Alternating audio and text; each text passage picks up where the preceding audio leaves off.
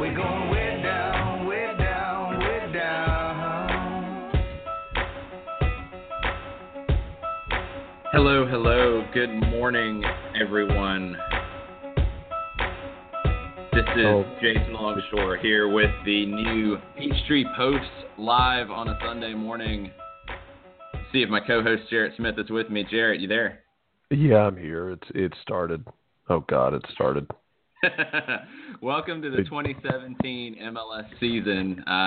2016 season ended, about 9.5 hours ago, maybe 10 hours ago? Yeah, and it's ready to go.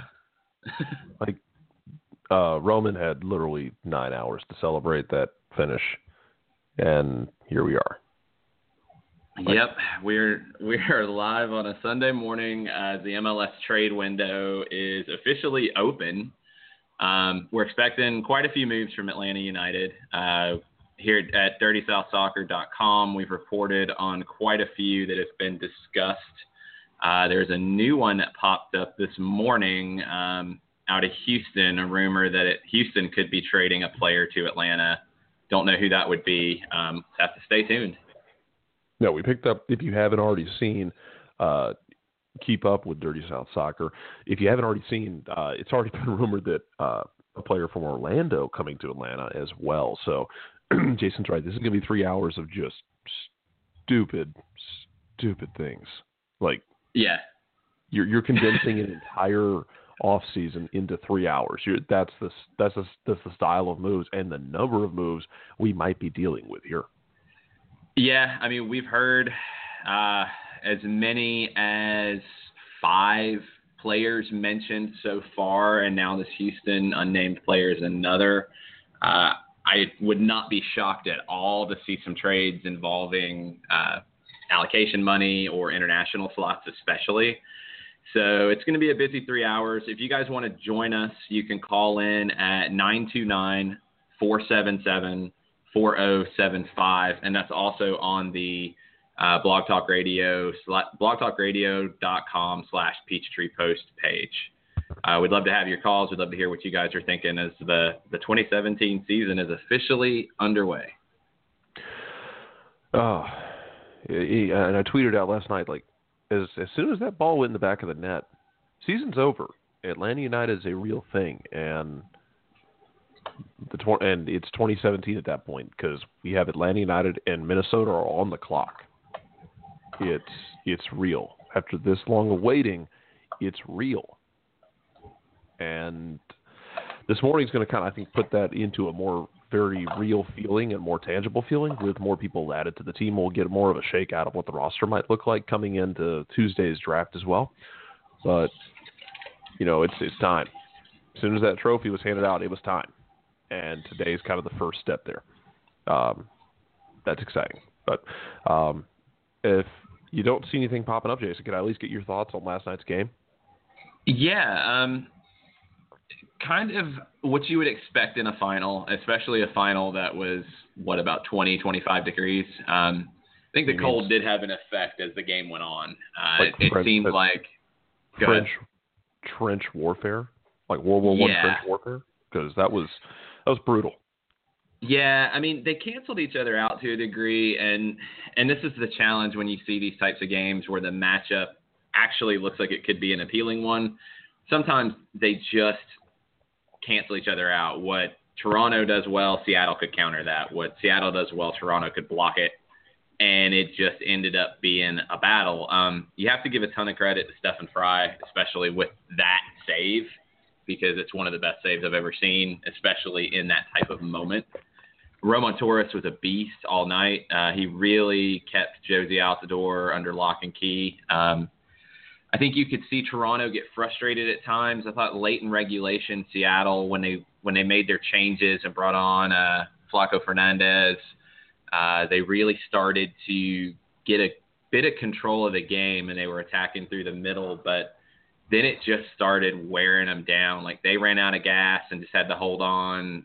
Giovinco ran out of gas for Toronto and had to come off. Jordan Morris had to come off.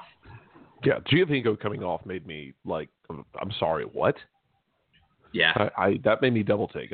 I get why you took him off, and things opened up after he came off. Don't get me wrong. I'm not saying it was a terrible move. It was just weird. It was unexpected. And I was actually at a party with friends, and I had them turn the game on. So I'm watching the game as I'm talking with everybody, and I managed to get a bunch of people to sit down and watch the shootout at the end. I said, you want to come watch this because really stupid things are going to happen. And I just kept joking. I was like, oh, who's going to shoot? Oh, it's not Giovinco for Toronto, so clearly.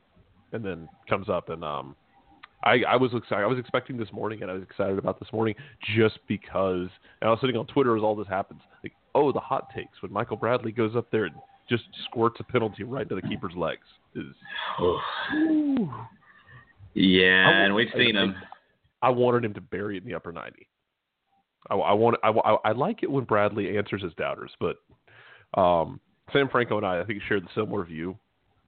Sam Franco from Mouths of the South and I share a very similar view. Like, I think he dislikes Bradley more than I do. I'm just always skeptical of Bradley and very critical of him. And that didn't help when he just side-footed a penalty routinely right down the middle. And the shame of it is he played one of his better games of the season before that. He was very good in keeping Seattle in check. Nothing pretty, and this was probably one of the biggest frustrations I had, and it's probably a lot of casual fans and a lot of, especially MLS haters, like, oh, this game's ugly. Oh, they can't string passes together. It's a final.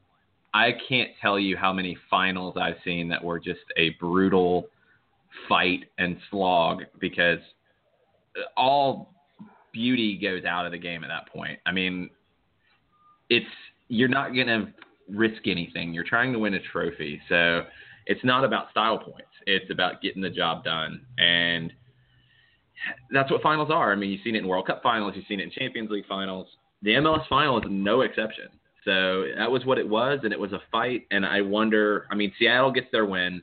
Brian Schmetzer, amazing job to fix everything and right the ship. Nicholas Ladero carried them a long way.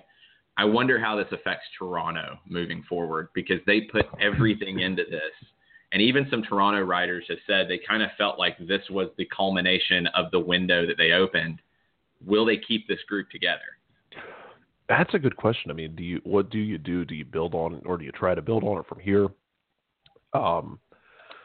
Do you kind of blow it up? Not all the way. Do you keep maybe the core, maybe a couple core guys and try and rebuild?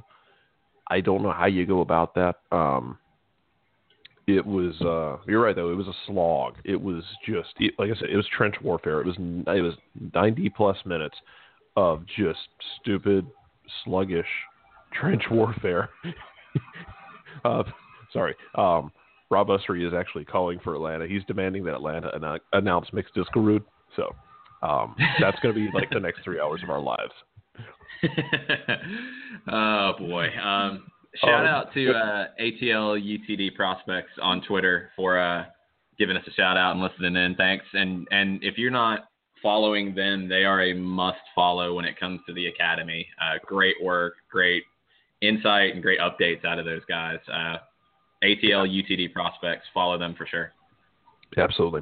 But yeah, it was a lot of fun though. Like it was one of those games. It was ugly every time, especially in the second half going into overtime or extra time, excuse me. Every time I thought someone had a counter, it just fizzled out. And I kept thinking, we're going to see a goal on a counter. And honestly, I thought Seattle was going to score a goal on a counter, and we were going to have one of those games where Seattle wins 1-0, and the shots are 17-1. But I'm pretty sure, if I'm not mistaken, they did not have a shot on goal. So that is true. Seattle had 3 shots, 0 on goal. They did what they had to do, and that's what it comes down to. It wasn't pretty, but I don't think they're going to have a 0 for shots on goal on the side of that trophy. It doesn't matter. They got the job done. They won the trophy. They did what they've been, their mission has been since they came into this league. And that, gives us an easy, switch over to Atlanta United because Atlanta is coming in with the same type of, I guess, attitude as Seattle did, where they're not coming in as a meek expansion team, like, oh, we'll build over a few years and blah, blah, blah. They're coming in to be a player day one. And I think some moves that'll happen today will put the club on that path quickly. And this is probably, if Seattle, and a lot of people have said, well, Toronto with MLS 2.0, maybe 1.5 or 1.75. I think Seattle and what they've done with crowds, with just intent of building a mega club, I think they are truly MLS 2.0. Now, is Atlanta taking it to the next generation in MLS 3.0 when you're talking about bringing in young, talented players from South America, similar to how Seattle did with Freddie Montero, but you're bringing in 2 young designated players off the jump. You've got a, U.S. best 2 or 3 academy in the country. You've got a ton of U.S. youth internationals in this club already. This is really the potential to see MLS take another step forward. And it's kind of fitting that Seattle wins the trophy the year before Atlanta comes in because of that.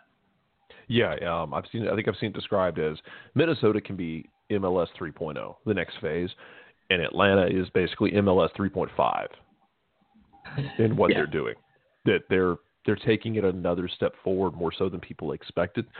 I think we've discussed this before, and I know people have bantered around with it. The idea that Atlanta is really just they're basically laying out the groundwork for how you build a franchise going forward. What you can expect from LAFC or any of the gaggle of teams that are trying to make the jump to the MLS, what you could expect from them. Not to say that everybody will spend money the same way, but how they target things with young DPs, more exciting DPs, kind of going in the other direction from what we've seen in the past, where you blow your money on a veteran who's got a couple years left in the legs and just market off of that. The idea that you're going to market off of wins instead of just 1 or 2 guys, and that you're going to build the foundation through the academy. We may have seen we'll see how it plays out, but I think it may be no matter what happens this season with Atlanta United, I think we've seen the groundwork of how you build the team going forward. It doesn't have to be a raving success for Atlanta. They could be a middle-of-the-road team next year, and I still think that's the way going forward, just in hindsight of, well, that's a damn good academy, and that's a lot of really young, exciting talent. That's how you build going forward, and I think that's what we're going to see out of LA and other teams as they come up, is to lay that foundation first instead of just kind of putting it on the back burner, so to speak. It's a big move for the league. This is going to be a big jump. And, a lot of people looked at this past MLS Cup last night with the first time you had 2 non-original teams in the Cup final. It feels kind of like a window's closing and a new day is upon us. It's going to be a big deal here. A couple more shout outs to Lewis Martin, good friend, first ever caller to the Peachtree Post.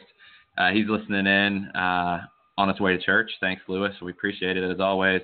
And got a bunch of new followers on Twitter. So thanks, you guys. You can follow us on Twitter at Peachtree_Post.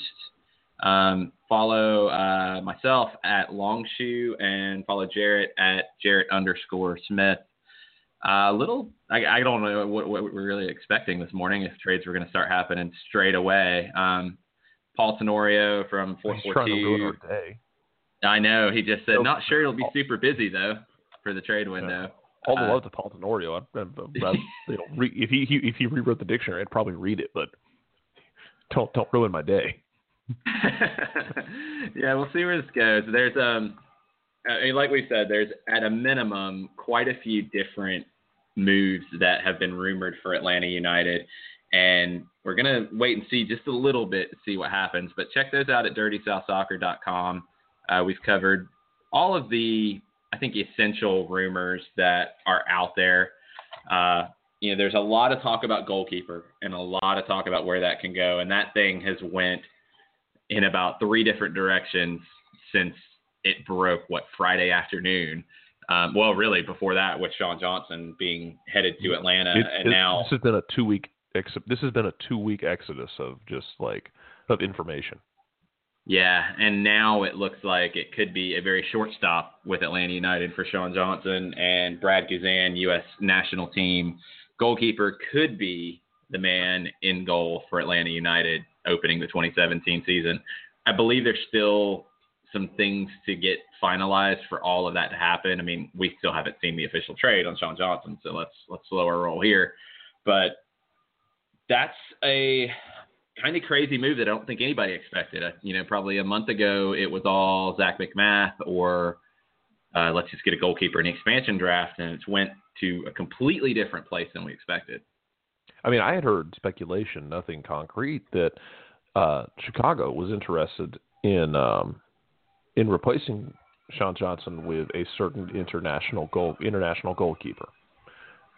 And that was kind of where I was thinking, okay, well, that makes sense. If they lose Sean Johnson, they might just bring Guzan in. That'd just be another big name to add to the pile, considering they're trying to rebuild the brand up in Chicago.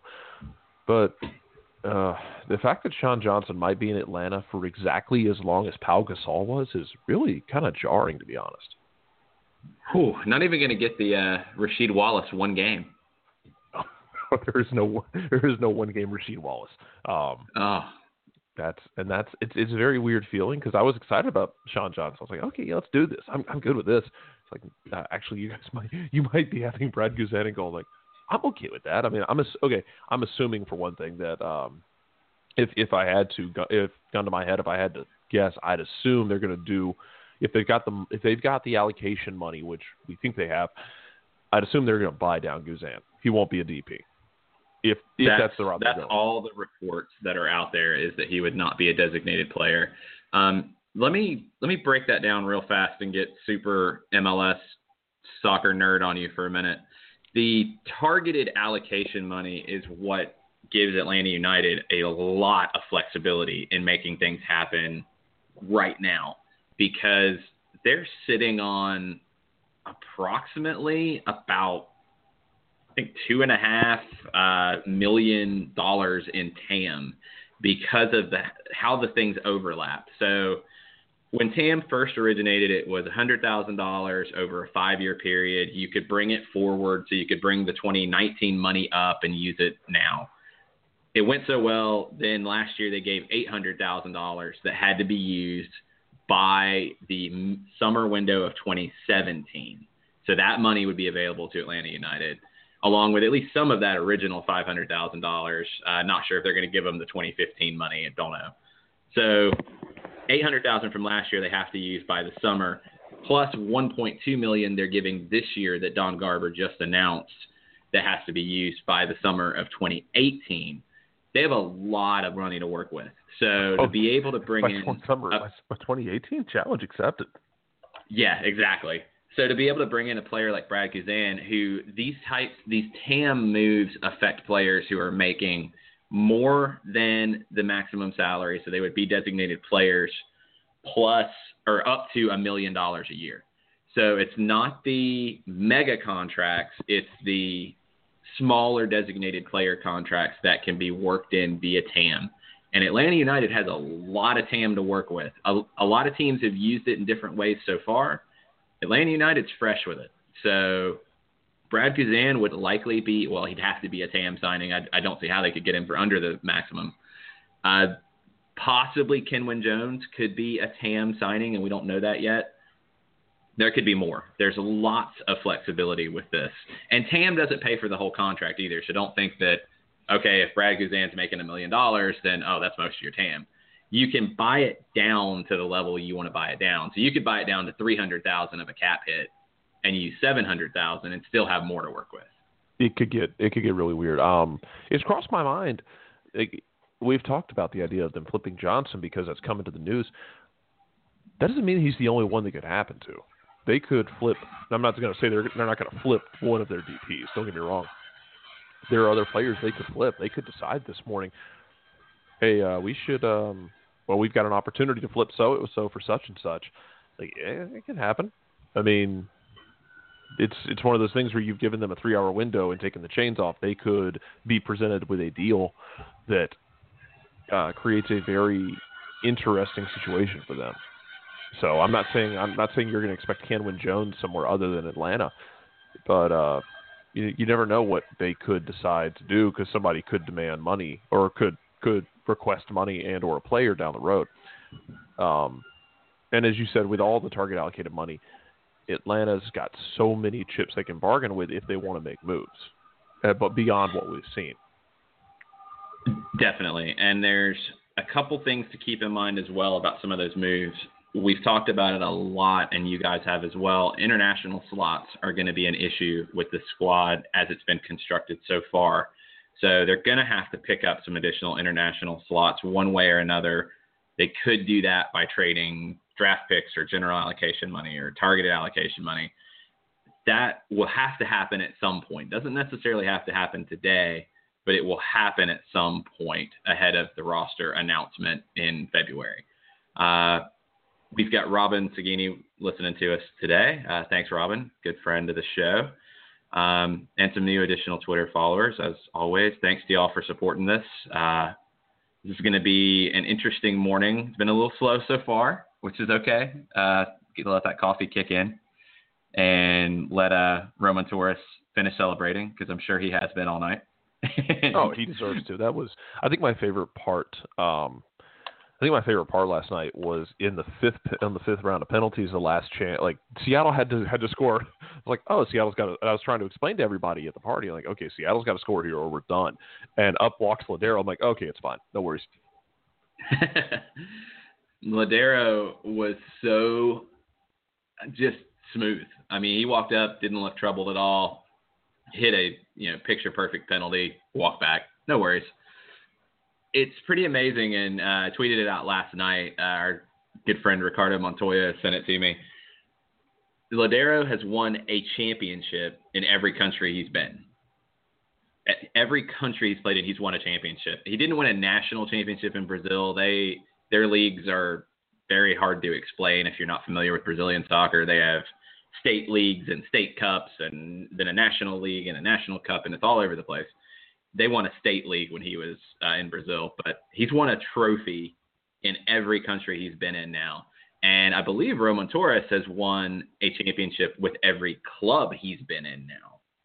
So that's something to keep in mind. And when you start to look at the guys Atlanta United's bringing in, they're not just bringing in young, talented players who, okay, they could turn into something. They're bringing in a guy like Tito Villalba, who's won a trophy. They're bringing in a guy, Miguel Almiron, who has won a trophy. These are not just kids who are good. These are kids who have won and know how to win. There's a lot to be said for that. Yeah, and I'm looking actually right now, the Sunday Star, the newspaper in Toronto, the headline is just heartbreak. Like, I feel bad for Toronto. Like, that's great. That's awesome for Seattle. Because you had a team that really, it's not, I don't want to say they're the face of the league, but they're a very highly identifiable team. As you've talked about, I don't know if we can really express enough how just insane it is that from this summer to now, how we got here from a team that, I think they lost 3-0 in Siggy Schmidt's last game, and it was not even like a good 3-0. It was they gave up 3-0 to this. How we got here from a team that looked like it gave up on their coach. Bring in Ladero, bring in a club lifer to manage them, and then they managed. And then there's a couple games in that last stretch run for Seattle where they kind of gave away points. And I remember we had a show and you got really upset because they gave away points, and it looked like, okay, well, there goes their chance. And the West just kind of let them hang around. Meaning Portland and Vancouver, they just kind of let them hang around by not putting away that last spot into the playoffs. And Seattle hung around. Seattle got in. Seattle got hot. I don't know of a good way to really explain how we got here from a team that was a smoldering crater, by my own words, to a team that just won the MLS Cup. It's very weird. It's funny to look back at that game in Kansas City, which is one of the I'd have to say, I mean, without going back and trying to watch bad soccer, because nobody wants to do that, it's the worst performance by an MLS team I've ever seen. And they went last night, no shots on goal. They won a trophy. That game, one shot, period. No shots on goal. I think that shot came in like the 88th, 89th minute. And they looked like they laid down. And Siggy Schmid was let go. I said at the time, and I'll agree with it, I think it was the right move. I think it should have happened sooner. I think he had kind of lost his way with that group. And it's a shame he didn't get to have Nicholas Olodero to work with, because I think he would have been in a different situation this year. But Brian Schmetzer and what he brought to the table, and especially the way he managed this group of players, he did an amazing job. It's not easy to come in midstream, even as being there from the beginning as the assistant, taking the reins mid-season when it's a train wreck. That's tough. And he got it done and got them where they needed to be. They got a little more defensive at times, especially after Dempsey had to go. Yeah, that's they got it done. Thank you. They didn't have Dempsey. They did this whole damn thing without Dempsey. It's amazing. It's an amazing job. And Brian Schmetzer, it's impossible for him to get enough credit, because he just absolutely made all the right moves, pushed all the right buttons, and got it done. There was a time when people were talking about when they got into the playoffs, like, okay, how far does he have to take this team for him to have a secure spot? Because there were people talking about if he lost the first play-in game, the first round one-off, that if he lost that, there's no guarantee he gets the job. They might go somewhere else. They might go somewhere else for a more established name. And I mean, as your coach now, don't get me wrong, like, that man brought you a trophy. He's your coach. Yep. You sit down and take it. But you saw it. They wanted to go in a different direction. I think Garth Lagerwey definitely wanted to go in a different direction. And Brian Schmetzer said, no, you can't. I'm your guy, and I'm going to show it to you. And he did. And he got him in there. He got the job done. And, we talk about, managers and who does well in MLS and all that. There's not a blueprint. Brian Schmetzer was the right man for that group and dealing with the situation that he had to deal with. He was absolutely perfect. And you could have put Tata Martino there. It might not have worked. You could put Brian Schmetzer here. It might not work. There's never this perfect blueprint of it has to be a manager who does this, this, and this. It's not how this works. You have to have the right manager for the right group of players. It's a chemistry project, and Seattle nailed it. Schmetzer managed it perfectly. Got a couple more shout-outs on Twitter. Thanks to all y'all for listening. This is really cool. Josh Eisenberg, ATL Soccer chat friend, asked any idea what or who we might be getting from NYCFC for Johnson. And honestly, I have no idea. We're a step ahead because the Johnson move actually hasn't happened yet officially, even though pretty much all the reports have been that it was done and just couldn't be announced. I don't know. We haven't heard any players in terms of NYCFC. We haven't even seen a rumor of a player come in this way. It could be an allocation money swap. It could be an international slot, but I wouldn't expect NYCFC to be a club giving up international slots. Honestly, I don't know. And that's kind of the fun of this, because it could be something pretty big for a guy like Sean Johnson, who, we've talked about it. He's a top half goalkeeper in this league. I think he's the top 7 or 8 goalkeeper in MLS with the potential to be even higher on a good team. He's been that level on some awful Chicago Fire teams. You put him in front of a team that can actually play and not have him under siege, I think he can be a very, very good goalkeeper and potential U.S. national team candidate like he has been in the past. He's big time, and we would be set very well with Sean Johnson in goal. Brad Guzan is on paper, even better. He's 5 years older, some more experience. He's probably performed a little bit better at the national team level and on the big stage. He was very good in MLS as well with Chivas USA before he went to England. Either way, we're going to be better off in goal than probably any other expansion team in history. So that's something to keep in mind. Yeah, let's not forget we have a really solid and wildly improving goalkeeper hanging out in Charleston, who was, if I'm not, he was the first signing. Like, Tambakis is good. Yeah. So if you're not keeping up with Twitter as you go along here, Paul Tenorio just kind of laid out the what we know. Atlanta will be acquiring Michael Parkhurst, Romario Williams, which I just saw confirmed on Twitter. Is that confirmed from the club or confirmed by Lloyd Barker from Montreal? Oh, Lloyd Barker by Montreal. Sorry. Yeah, that's what came out before. Lloyd Barker, longtime Montreal Impact person. I believe he is on the coaching staff now. Played for the Impact in the old A-League. I remember watching Lloyd Barker at Adams Stadium against the Atlanta Ruckus because I'm old, but. He has said he can confirm that Romario Williams belongs to Atlanta United and has officially left Montreal. That's a player who was on loan to Charleston last year, so Atlanta would have had plenty of chances to see him. Very fast, good speed. Scored goals with Charleston.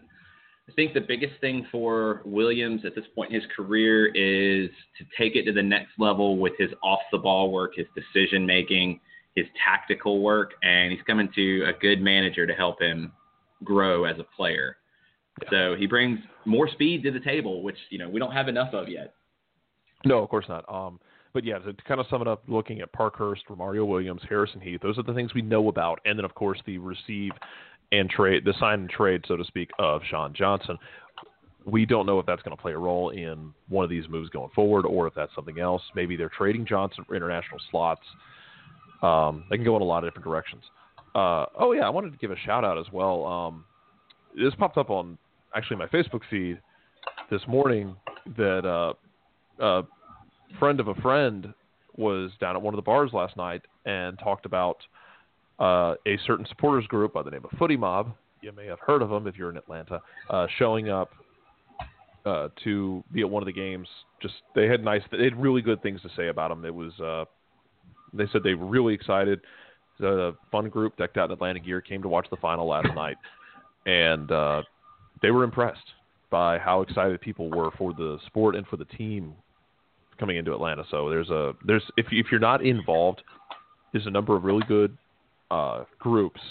You've got Terminus Legion, who's been in the standby for a long time. You've got Resurgence. You've got Footy Mob. There are options, and there will be plenty of people who want to watch the game if you're not going to games this year or when they're out of town. The game didn't even involve in Atlanta, and they're getting a shout out. And so thanks again to Facebook sleuths and friends of mine. But it's good to see the clubs get it's good to see the clubs, fan clubs, get positive press like that, even if it's just between friends. Yeah, the word gets out, and all those groups that you mentioned, Terminus Legion, Resurgence, Footy Mob, do a great job of promoting. Atlanta United is promoting, soccer in the city, and then they're all, they all have their different, feel. And to anybody who wants to be a fan of Atlanta United and kind of take it to the next level of being part of a supporters group, you have an option for you. You'll find a group that you fit in with. The Atlanta United group of fans overall and just the Atlanta soccer community, it's been really cool. As somebody who's been a part of it for way too long now, to see it kind of grow up here in these last year, it's been very cool to see. And it's a very, I think, different soccer community than you see in some other cities. So very inclusive, very welcoming, and it's exciting to see these next steps happen. A couple more shout outs on Twitter. Andy Hollins listening in, talked about Roman Torres and wishing he was part of Atlanta United. I do too. Guy is a beast. He can play and he's big and strong. He's one of the best center backs in this hemisphere. So Roman Torres would be a great fit for any team. Ben _Lisa. he is trying to decide between listening to us and Christmas party prep. The party guests are probably going to starve. Order pizza, Papa John's, not bad. It'll work. Joseph Alford, longtime listener, thanks for sharing the Lloyd Barker tweet. Jorge Azeta, he's watching EPL while he's listening to us. Our good friend Parker from the ATL Soccer chats, he's hoping for an international slot from NYCFC. Like we talked about, we're going to need those. And Joseph May is also listening. Thanks to all of you guys who are listening and sharing the post and spreading the word about what we do. We really, really appreciate it. We couldn't be doing this stuff without you guys. Yeah, you guys do keep us going, and it's awesome to see stuff rolled in every day, and it's awesome to get little bits of advice and encouragement. It's one of those things that I don't know how to explain how much we appreciate it. That it's a really cool feeling, and it's really cool to kind of keep getting that kick in the tail sometimes. So thank you very much, and thanks for. Like I said, thanks for representing Atlanta well last night, and all the time, not even just last night. Really am grateful that as much stuff as you see in the news domestically and abroad about supporters groups, like we're really lucky to have some really, really fun supporters groups who really do represent the city of Atlanta well, and hopefully that keeps up going next year. Have all the faith in the world, you guys and girls. Thanks for representing the city well, and thanks for representing the club well, and keep it up. Definitely. Charlie Phillips joining in. He is recovering from Terminus Legion's party last night and listening in. Hashtag everything hurts. Sorry about that, Charlie. Hopefully that coffee kicks in here soon. I didn't have that problem. I just sat down with a glass of water and a banana and fed the cats. And I'm good. I am sponsored by Coca-Cola this morning, so there you go. Paul Tenorio has tweeted, what we know, ATL will be acquiring Michael Parkhurst, Romario Williams, and Harrison Heath. They will also receive and trade Sean Johnson. None of this has happened officially yet, but that is what Paul Tenorio has out there. These are the moves that we've expected. Another one that we have expected, and the club actually, I think, semi-officially confirmed, is Kevin Kratz coming over from Philadelphia. So we're looking at the potential today of adding 4/5 players, depending on the Sean Johnson situation, to this roster that is right now at 10, and fill in some holes, especially at center back with a guy like Michael Parkhurst. We've covered it a good bit here on the show and at Dirty South Soccer. Parkhurst is a player who, veteran, leader, and a very good fit for what Tata Martino wants out of a center back because of his technical ability. You see some center backs in this league who are not strong soccer players. Parkhurst is a player who could play in a defensive midfield type of role because of his passing ability. You see passing being something that is prioritized by most of these signings. It's passing and speed. If you're coming up with two common threads of Atlanta United's roster right now, it's passing and speed. Parkhurst can pass. Kratz can pass. Harrison Heath, that's what he is known for in Orlando. He's been talked up so much by his teammates and the job he's done in training. This is a 20-year-old guy who was the coach's son. Kind of a tough spot for him to be in.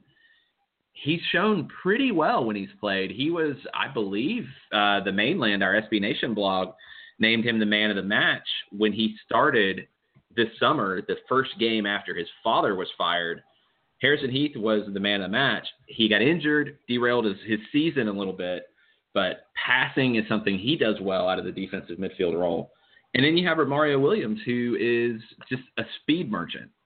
So people who can play and connect passes and people who can run all day, that's what this squad is building so far.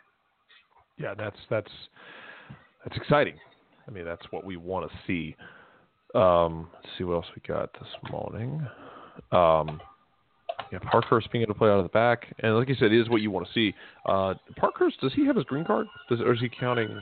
I can't remember if he has his green card. No, Parkhurst is an American. He's a U.S. international. Okay, yeah. I know. So Heath is who I'm thinking of. I'm sorry. Heath's got his green card, I believe. Yes, he so does. that's one less international slot that you get dinged for, right. which is nice. Out of these moves, Parkhurst and Heath would not count as internationals. Kratz would, and Romario Williams. That is a very good question. I didn't want to get into that one because I'm not sure. But yeah, like you said, these guys can pass, and that's what Tata's going to want. This is not a stereotypical situation. Not to say that the league is even stereotypical anymore, where you're just going to bomb balls out of the back going forward and just hope for the best. Like, this isn't like, we're just going to YOLO the ball down the field. Guys are going to Romario Williams. Oh, go ahead. Yeah, you're going to have to pass out of the back. Romario Williams he's a Jamaican international, but it does not appear he has a green card, so he would count as an international slot. 22 years old, another young player. He was the number 3 pick in the MLS Super Draft in 2015. Yeah, and just another fast, athletic striker to add to the pile that we have put off to the side now at this point. This is kind of our, until we get a defense in line, I just keep looking at this team thinking, you're just the Falcons right now. God, you're going to be beautiful to watch on attack. But if you don't get a defense, God, I'm not going to want to watch the backside play. Yeah, it's tricky. Do keep in mind there are 2 players from Newell's Old Boys who are rumored to be coming to Atlanta United. Reports out of Argentina have the Newell's board approving their loan to Atlanta United. Left back Milton Valenzuela and center back Maximiliano Polacci, who are 2 guys who could step in and start. At a minimum, I think they're 2 guys who could rotate in and play a good bit.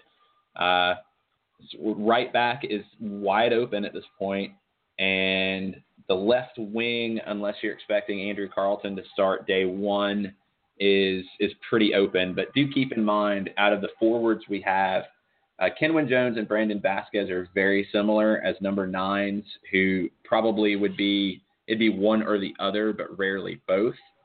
Jeffrey Atu and Romario Williams are very different. They're speedy second forwards or wide players. So it's kind of like we have 2 different types of forwards, and we have a backup for each. But Atu and Williams could slot out to the left or the right, depending on the setup.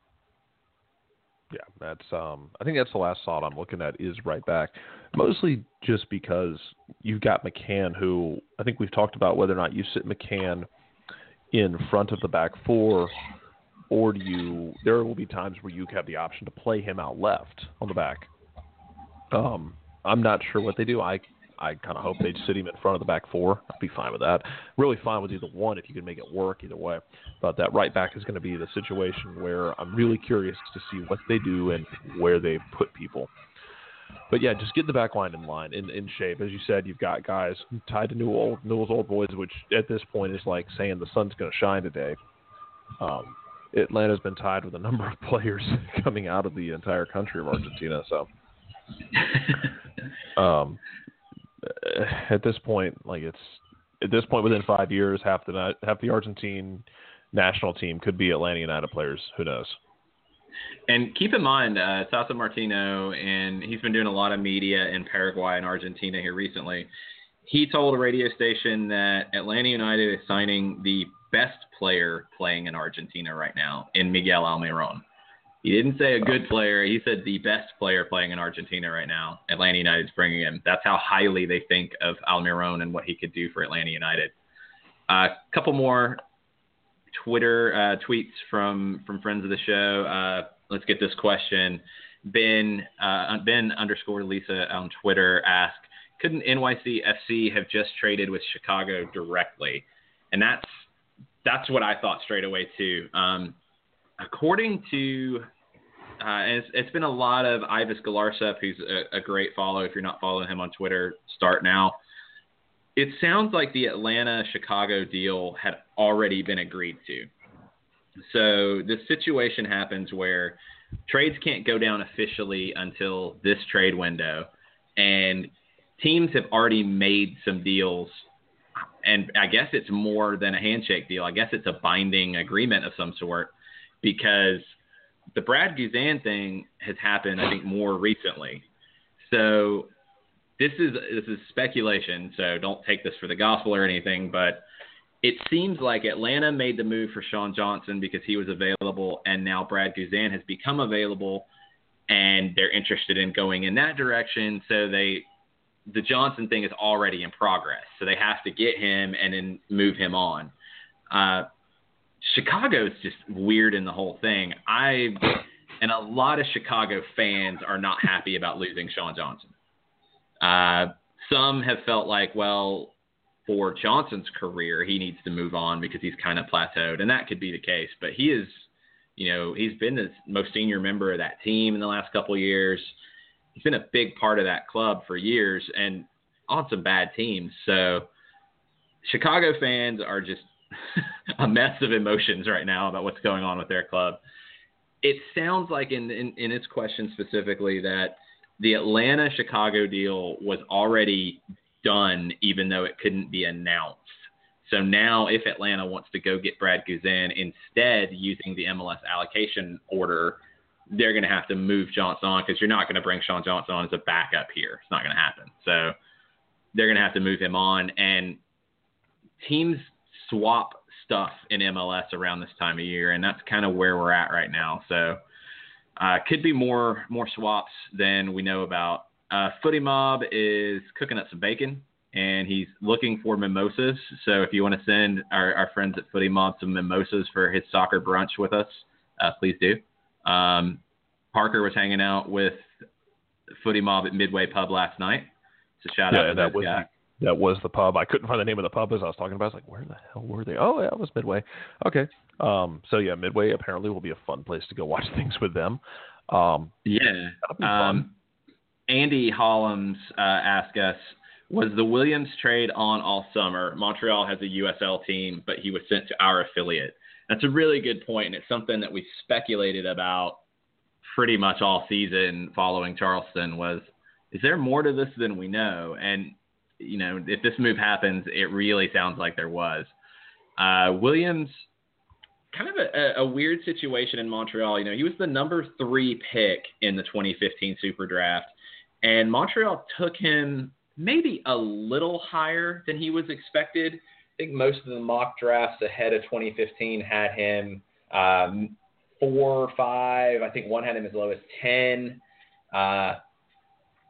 They missed out on some players that have gone on to do well in MLS because of that. They missed out on Matt Polster from Chicago. They missed out on Tim Parker from Vancouver. And they went with Williams.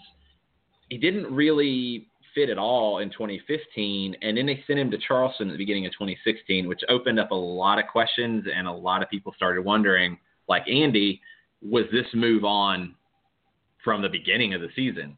Maybe it was, or maybe it was a situation where it was, all right, we're going to send him to your affiliate so you can take a better look at him, and then we'll talk about it later. Maybe it was something like that. Maybe it was, since you couldn't send him on trial to Atlanta, maybe that was the way they did it. Yeah, that's definitely an option. It's one of those things that this entire offseason has been so weird going up into Atlanta United's first season where I'm hesitant to speculate on anything that's happening of, that's been in place for a while, or that's new. Like, I don't know. I mean, the way the league works, the way deals work, it could be either one. So, yeah, I'll speculate. I'll try to make stuff up as we go. No, that's fine. That's what I have you for. I'll try to guess. Joseph asked if we were going to the tournament in Charleston for preseason. I'm working on it. I'd like to go for at least one of the games and probably one of the Saturday games. I don't know if it'd be the first one or the last one, but I'm shooting for it. I'd like to get over to Charleston. It's been too long since I've been over there. Bring me some food. Fair enough. I'll bring some shrimp and grits. I could really go for some shrimp and grits right about now. Yes, sir. I'm good with that. Couple more questions. Parker King asked, does the 2017 count the higher allocation money that was talked about in the State of the League? Yes. As I was talking about targeted allocation money, Atlanta United has some that was already given to teams that they can use. And that would be the original allocation of it that started in 2015, and I don't know if they're going to give Atlanta the 2015 amount, which is $100,000. The 2016 amount, 2017, 2018, 2019, that's $400,000 of targeted allocation money they should have at their disposal. The $800,000 of targeted allocation money that was given to them in 2016, they have to use that by this summer, the summer window in 2017. Now the $1.2 million in targeted allocation money that is being given to the clubs and has to be used by the summer of 2018 window. So there's some different expiration dates, but sitting right now, there's a lot of targeted allocation money for Atlanta United to work with. Yeah, that's what we've talked about before, is how much money they have to run with, and that can be traded. It can be used to buy people down. We've speculated before that Kenwyne Jones is not a designated player, but he's going to be signing that kind of contract, and that he's going to be they're going to be buying it down, not talk down, sorry, that they're going to buy down that contract. That could happen with Guzan if that's a thing that's about to happen as well. They can use it to buy down. They can use it. They can trade it. It is a precious commodity in the sense. And there's a lot they can do there because they have such a flexibility. Here you go from Paul Tenorio talking about Ben's question about the Johnson-Guzan situation. And Paul was answering Wes Burdine from 55.1, who asked, why does Atlanta have to be the middleman in the Sean Johnson deal? Paul said, wasn't intended that way. Johnson trade went down. Then Guzan happened. Atlanta felt it couldn't pass on Guzan. So kind of what we were saying, it was already done on Sean Johnson coming here. Then Guzan became a possibility, and Atlanta has the number one spot in the allocation order, which means they can get Guzan if they want him. So it seems like that's the decision they're making. That's where they want to go. So they have to now move Johnson because you're not going to keep him here as a backup. No, God, no. Well, first off, that'd be a lot of money to pay for a guy to be your backup keeper. Yes. And that's just, there's better ways to allocate those resources. I mean, and it's no slight on Johnson. Like, it's nothing against him personally. Like, there's just better ways to allocate your resources. You've got other things you need, and if you can flip him for a player or for money, that's what you do. So exactly. I'm on board with that. And that's going to be the question, is what is coming Atlanta's way from NYCFC? I mean, if you can pull this off where you get Sean Johnson in a trade for some form of allocation money, and I don't think that's been said either way, if it's general or targeted, and then move him over to NYCFC for, say, targeted allocation money to help pay for Brad Guzan, then that's not necessarily a bad move. No, that's seeing a situation appeal in Sean Johnson, seeing another situation that you find more appealing, which is fine, nothing wrong with that, and then kind of calling an audible, so to speak. Exactly. Couple more comments on the Twitter. Joseph asks about Raymond Gaddis from Philadelphia as right back. He's a player that, when Rob and I were going through the expansion draft wish list, Gaddis is a player that we think could be available in the expansion draft, and he would be one of those strong candidates to be picked. Good athletic right back. He's gotten a good bit of time with Philadelphia, but I think a different situation could do him well. And I think Philadelphia is going to have to leave him unprotected. So he could be a player to watch for Tuesday. Don't forget, tomorrow night we're going to do a Dirty South Soccer, ATL Soccer chat on Facebook Live, and we're going to go through the expansion draft lists and break it down in terms of who's available, who Atlanta United should and could consider, and get ready for Tuesday's expansion draft. That'll be tomorrow night, 8 o'clock on the Dirty South Soccer Facebook page.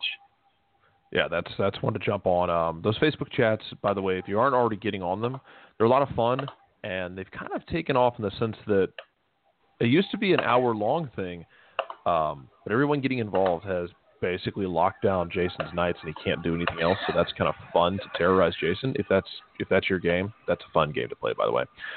Thanks, guys. Thanks. But yeah, you kind of take away Jason's night, and I promise he enjoys it. But everybody being really interactive is awesome with that. That everyone keeps kind of showing up and like, hey, how about this? What about this? And it's just supposed to go 8 to 9, and now we're getting to the point it's like 9:30, and you're still talking. I kind of look at the clock like, does he realize what time it is? Yeah, I can ramble on sometimes, and then like last time we were getting so many great questions, it was a lot of fun. So we'll be doing it tomorrow night, specifically about the expansion draft coming up on Tuesday. Kyle Kessler, another longtime listener and ATL Soccer chat participant, was expecting official announcements by now. Kind of disappointed about that, but he does have a good piece of information here. We will finally be added to the MLS app now. Now that it's 2017 season, we're going to be in the MLS app. It's time. Took them long enough. You know? I'm not bitter. I'm not bitter. So, it has been a little bit slower than we expected, and we'll see where this goes. I mean, there's still another 2 hours to go.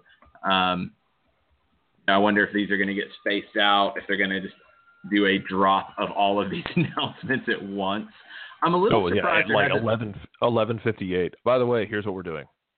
Yeah, and that would be hilarious because, we'd be going off at 12. So, it's all good. Thanks again, guys. We'll see you next week. Oh, my God. So I'm a little surprised there haven't been any other moves talked about yet. And that's something I expected to happen, is a player like Zach McMath that we've talked about a good bit. Now, the market for him has changed a little bit with Atlanta picking up a goalkeeper in advance of the expansion draft. I wonder if he'll be left unprotected. I wonder if another team is looking for a starting goalkeeper will come in for him, because I don't see any way he sits on the bench in Colorado behind Tim Howard again. There's always the opportunity. There's always the option he could end up in Minnesota. Minnesota's honestly the other team I'm looking for to make moves today.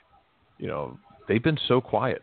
That's not to say that they don't have a team in place, but they've been so quiet, and they keep waiting. Like, eventually that shoe's got to drop for Montreal. It just hasn't done it yet. So I'm wondering if that was something we're going to see today, if they're going to make a slew of moves as well. Maybe not groundbreaking moves. That may come in the offseason for them. I'm kind of waiting for that to happen. They've got to start doing something. And, they do have a squad to build from with their NASL squad, but it's not MLS quality. And it wasn't even NASL championship quality right now. It's been surprising that Minnesota has been, I don't know if it's by design or if it really is that they're just catching up, and they've come off as maybe a little unprepared for this. And, the word out there from some of the national writers is that people think Minnesota is going to be one of the worst expansion teams of all time. And I mean, right now they don't have any players, so we can't even really say, but it doesn't look good for them going into next year. It's just such a different feel, because Atlanta, there's a lot of promise and people are trying not to get too excited. But when you see the best player who's playing in Argentina right now, according to our manager, signed with Atlanta United, when you see Kenwin Jones, captain of Trinidad and Tobago, Tito Villalba, when you hear about these moves with bringing in, the number 1/1A goalkeeper for the U.S. national team, bringing in a guy like Michael Parkhurst to captain Columbus to MLS Cup, these are big moves. And Minnesota so far has signed 2 defenders from their NASL team that, honestly, I think one of them isn't going to be a starter in MLS. I just don't see it. So it's just 2 different worlds. And it's a question as to what is going to happen in Minnesota. Are they just going to try to get the best players they can from within the league and just wait it out and do the typical expansion thing where it's like, oh, well, we're not going to be very good for a couple of years? Or are they going to pick it up and try something different here? Because I don't know. Nobody's really talking. Yeah, Footy Mob just picked up on it right there. Actually, we just got a tweet out of Footy Mob. Do you think Atlanta fans know how lucky they are considering how little news is coming out of Minnesota United? And I think people do at this point. I hope they do. If not, they should. Like, it's been a really good situation for Atlanta. Yeah, it's been really exciting. It's been really exciting, and even just comparing it to Atlanta sports in general, this has been such an exciting launch of a team, and so many big, high-profile things that have happened. I mean, you compare it to the last team that Atlanta has launched, the Thrashers. Ooh. The Thrashers basically acted like Minnesota is, where it's, oh, well, we're expansion. We're just going to pick up some guys, and, yeah, it'll take us some time, but we'll be good eventually. And Atlanta United's not wasting any time. Soccer lends itself to that. You can go get players from overseas, and you can go make moves immediately, but they've been very aggressive, and Footy Mob has a great point here. Atlanta United fans are very lucky that Arthur Blank and Darren Eales and Carlos Bocanegra have been so on it in terms of building this team to be good as soon as possible. And it's going to be a stark contrast to what Minnesota is doing. Yeah. Don't remind me of the Thrashers. I actually lost a bet on the Thrashers because I was overseas on a study abroad the year the Thrashers got sold, and I bet a friend of mine that they would be gone by the time I got back. They were still here temporarily, like they left eventually. But like it's not a fun time in Atlanta sports history was the Thrashers. They were good 1 year. I remember very vividly them being good for 1 year. And then they got swept out of the playoffs, and that was pretty much it. So we're due for a good franchise in this city.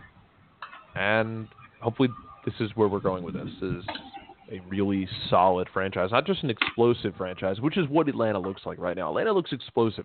A lot of talent, a lot of star power, and not in the traditional sense of, the veteran player, but guys who can become stars.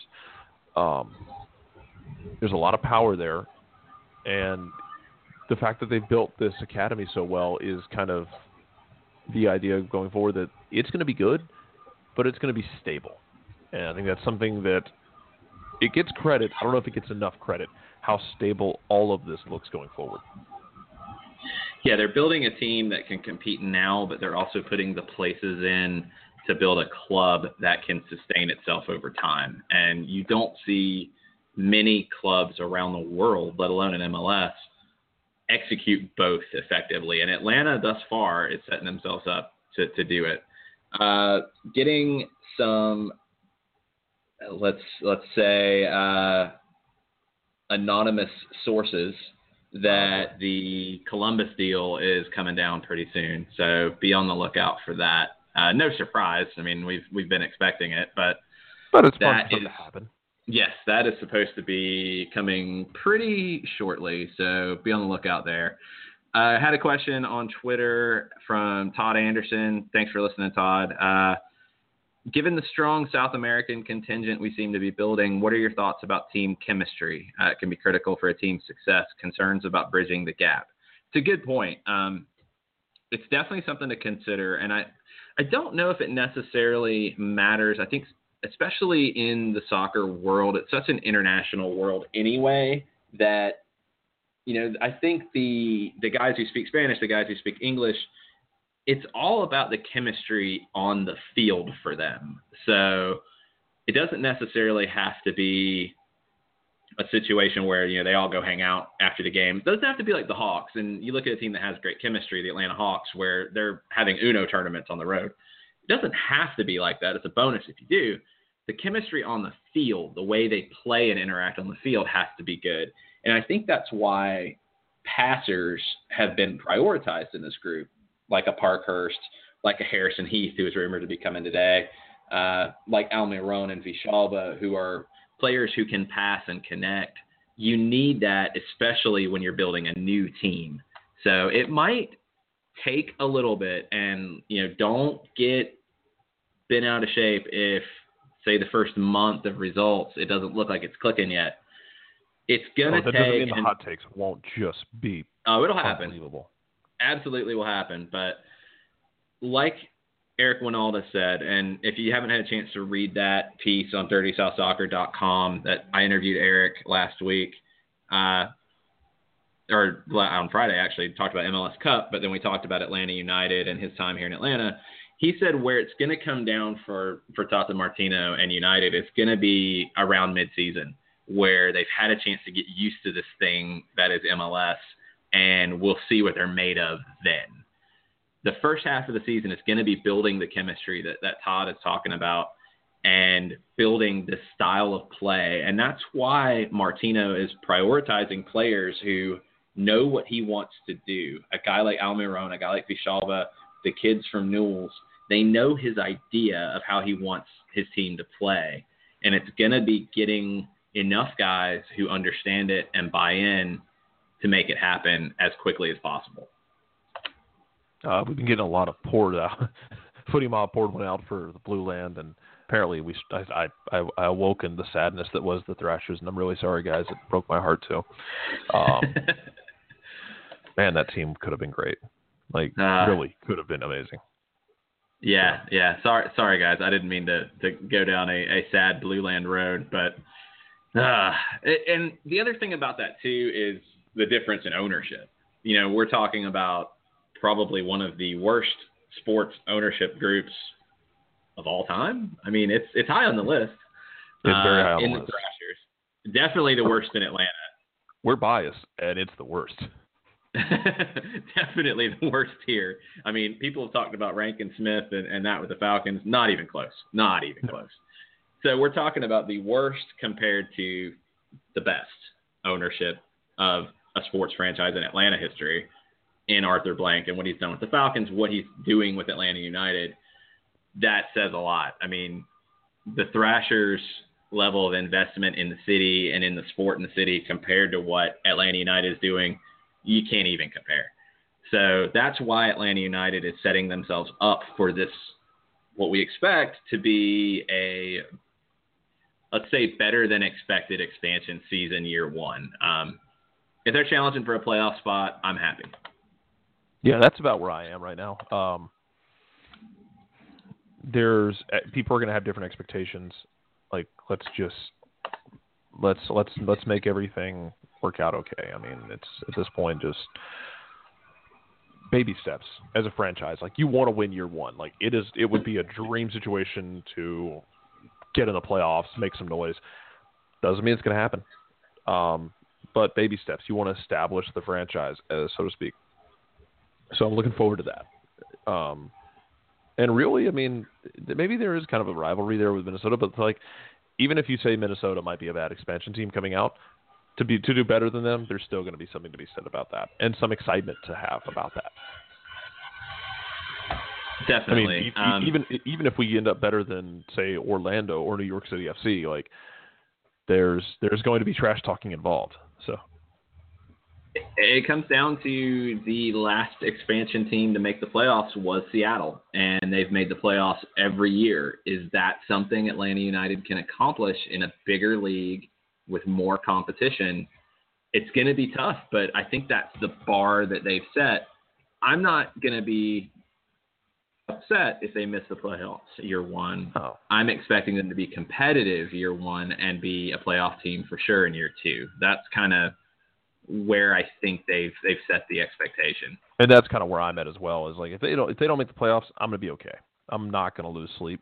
If they just go out there and lay an egg, I'm going to be upset. I'm not going to throw things, not going to riot, but I'm just going to be sad. Please don't riot. Let's not have any riots. Oh no, I'm too lazy to riot. You don't understand. So if they go the route to the Hawks, though, who is most likely from Atlanta United to open up their own restaurant, like Dennis Schroeder?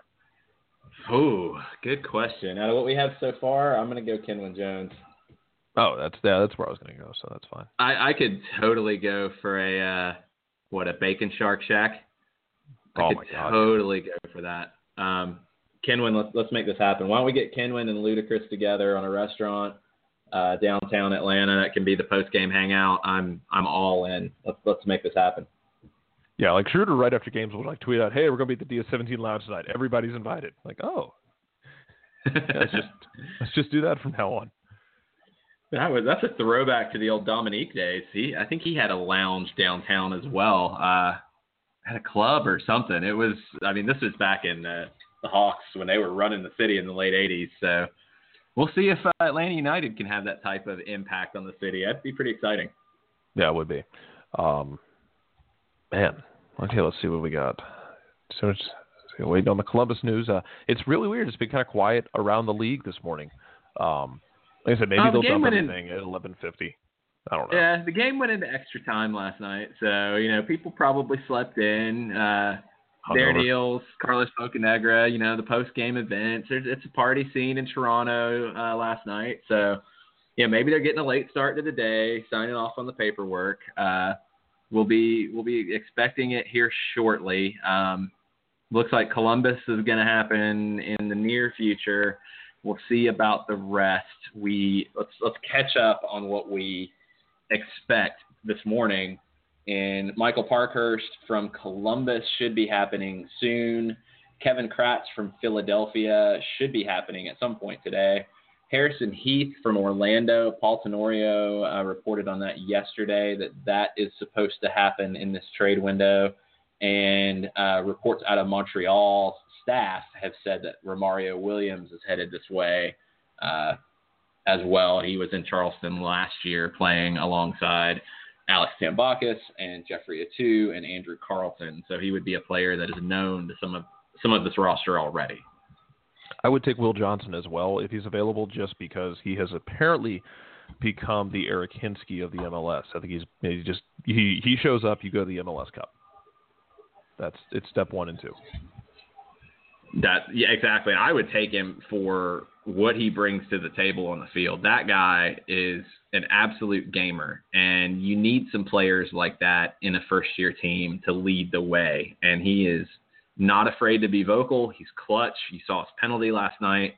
I would think he actually should have started last night. I think he was a better complement to Bradley, and I think could have maybe changed the way the game played out to a degree.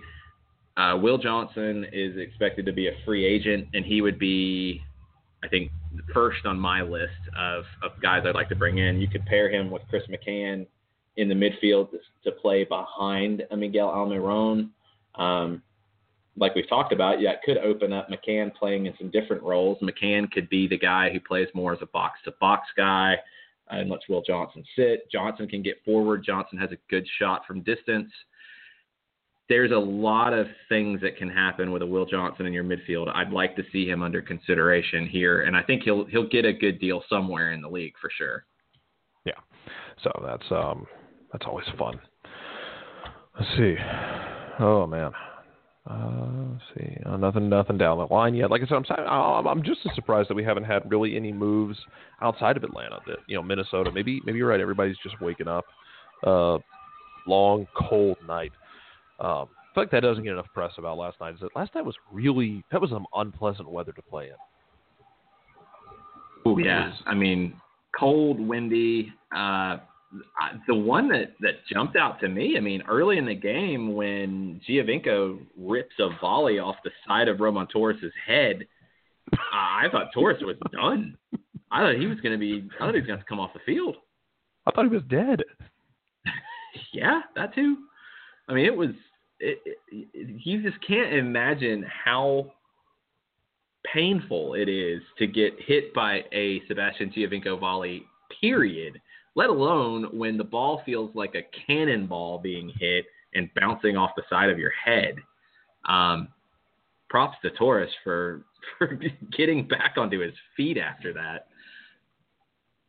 Speaking of which, we need to, at some point in the future, we just need to have a show about concussion protocol.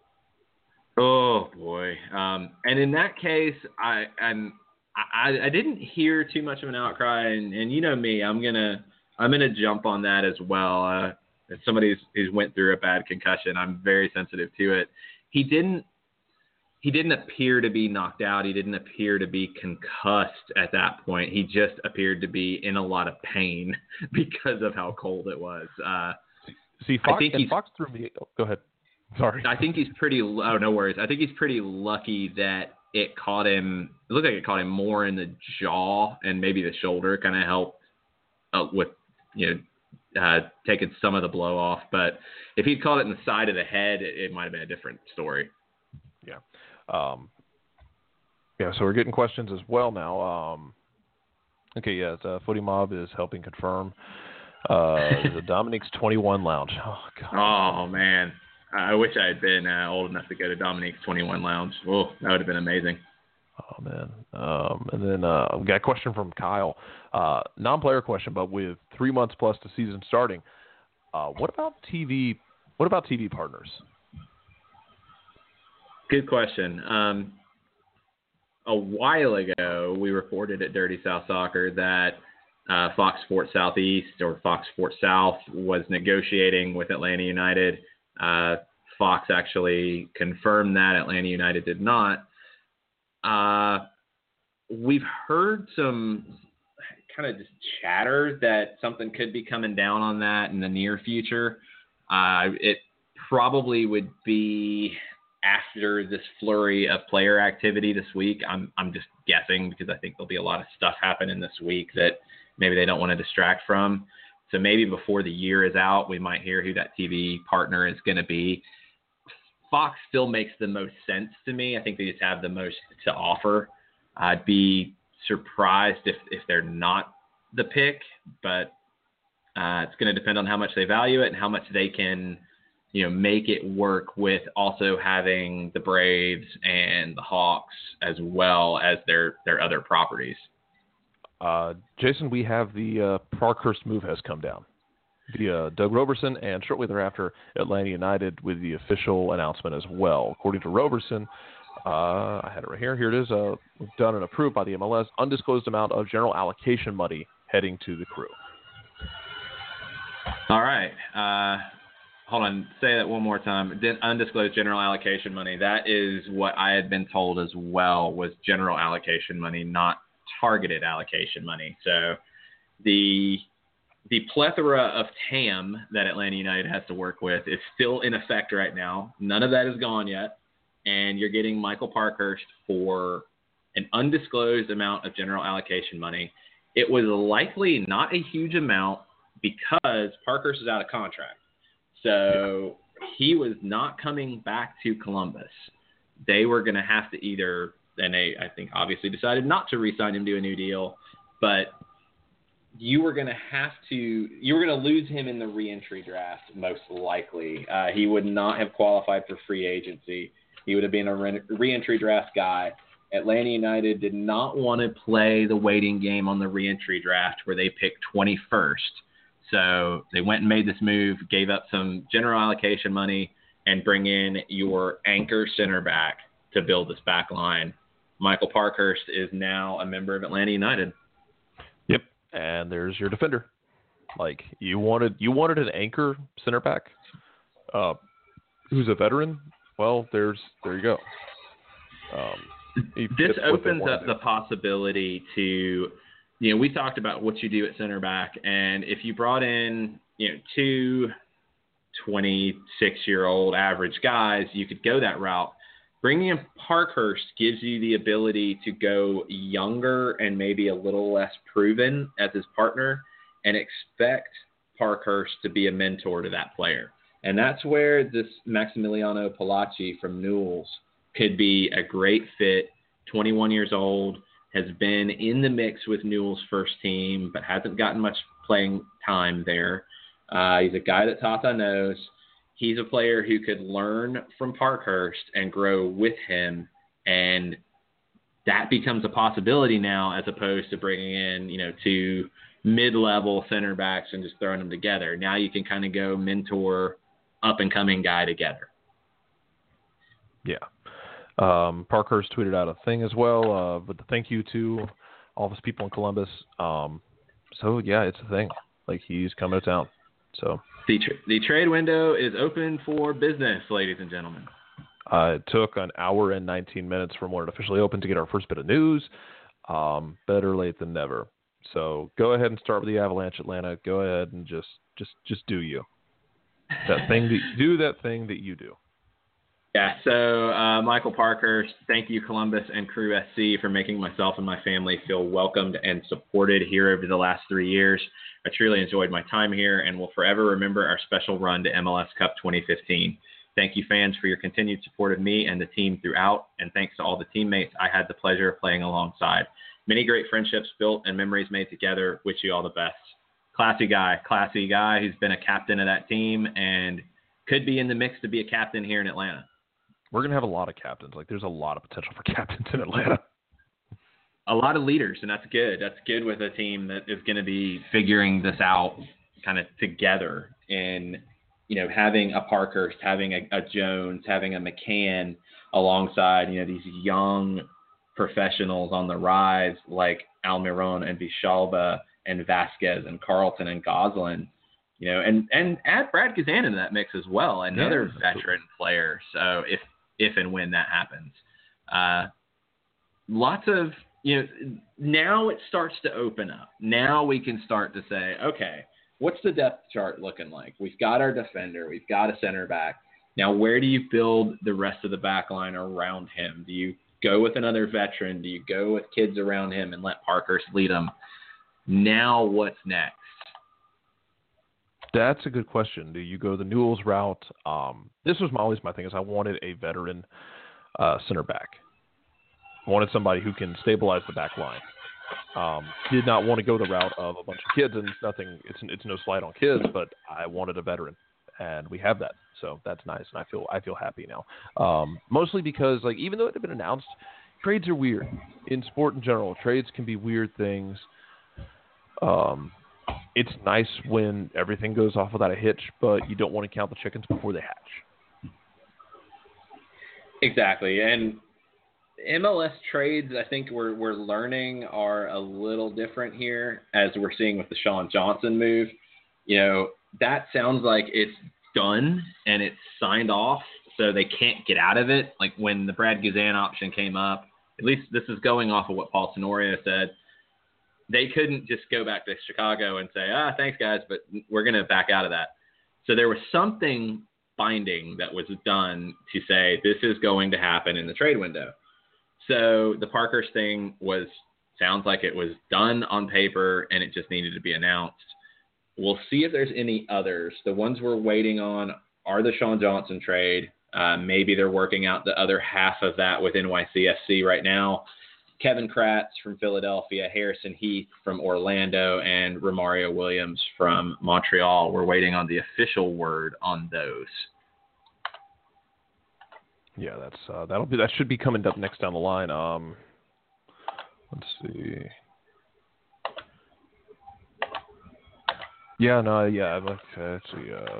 Going to look at what people are asking. Jacob Austin's asking. Over or under 5.5 players brought in by Atlanta today. I like the half player. I don't know what you consider a half player, and I'm really kind of unsettled by the idea of a half player. I'm assuming we just take the man's legs and leave his upper body on the sideline. I'm taking the under today. I am too. I think and a lot of that's because of the Guzan thing. Like, that won't happen yet, because the biggest question on that, and this is stuff that I've heard and haven't really seen repeated yet in terms of the Brad Guzan portion of that, there were still some sticking points on the Guzan acquisition for MLS. And I think where it came down to is MLS was reluctant to pay a transfer fee for Brad Guzan.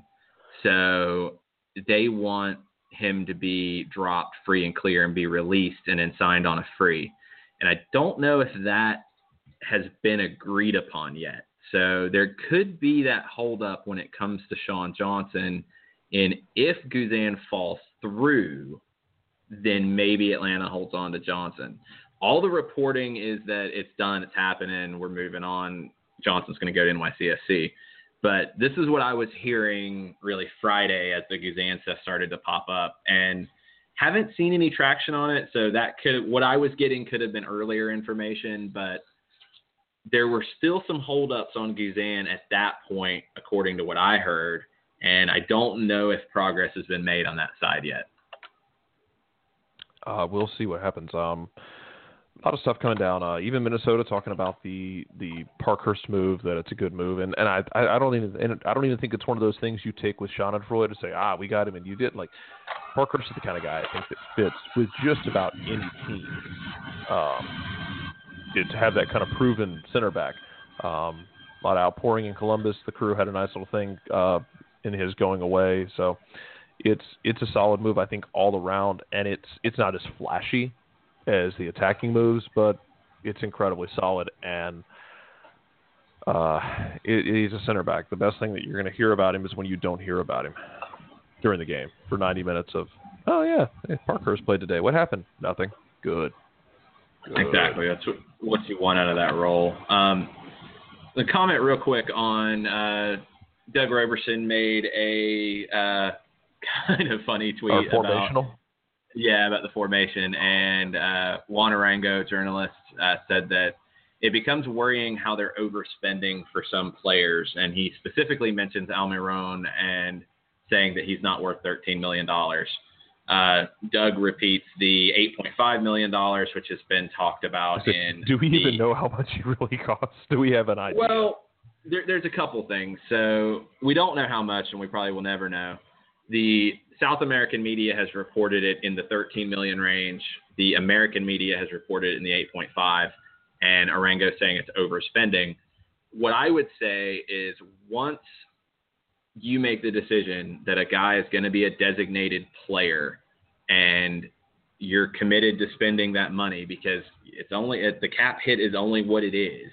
You know, now when you're talking about a player who's say a $250,000 player salary wise, and you're going to go pay a transfer fee, then it affects his cap hit as well, unless you use allocation money to buy it down. Whole different thing. Once you commit to the designated player money, it doesn't really matter what you spend if you have it to spend. And Arthur Blank and Atlanta United has committed to spending it. So if they spent if they spent $13 million to bring Almiron, as opposed to Arsenal or Inter or Villarreal or Zenit St. Petersburg, who are clubs who were tracking Almiron, who were talking in the $10, $11 million range, if Atlanta had to pay 13 to get him, so what? That's how this goes. That's how MLS is right now. They have to outspend. They had to pay Michael Bradley more to come back to play in MLS than he would have made in Europe, because that's the stature of MLS right now. That's going to change.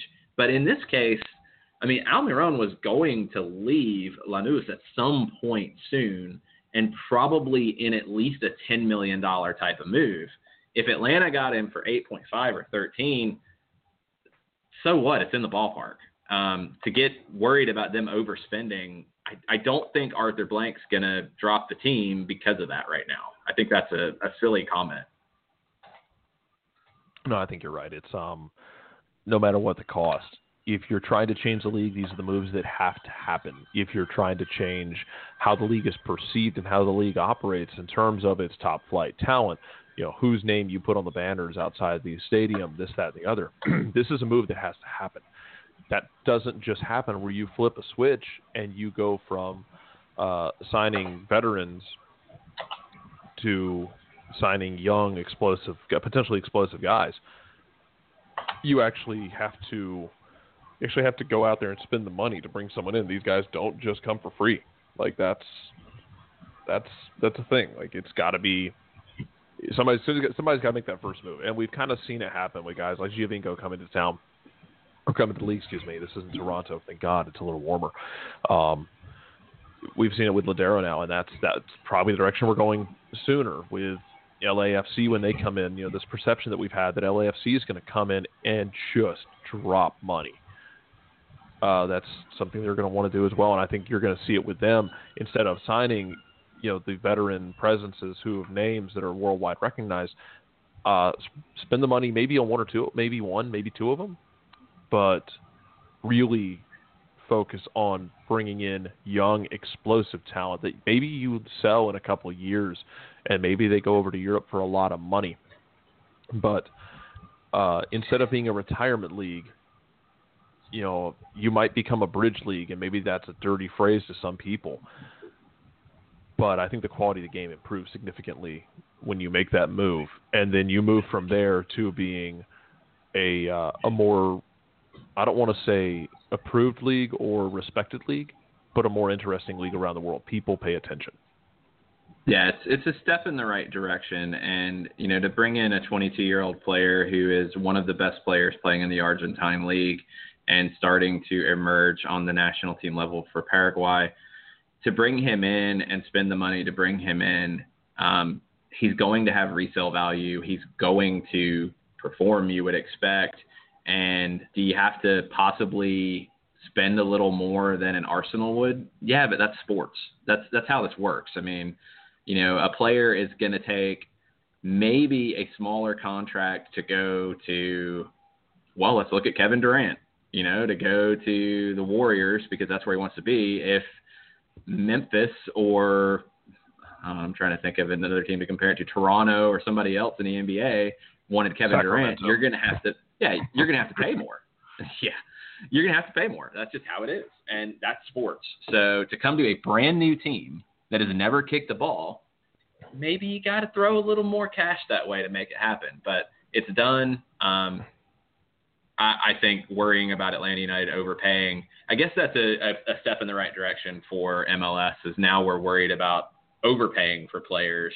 Young, exciting, attacking players, we're worried about overpaying for them. So there you go. That's not the worst problem I've ever had in my life. No, there's my rant. Sorry.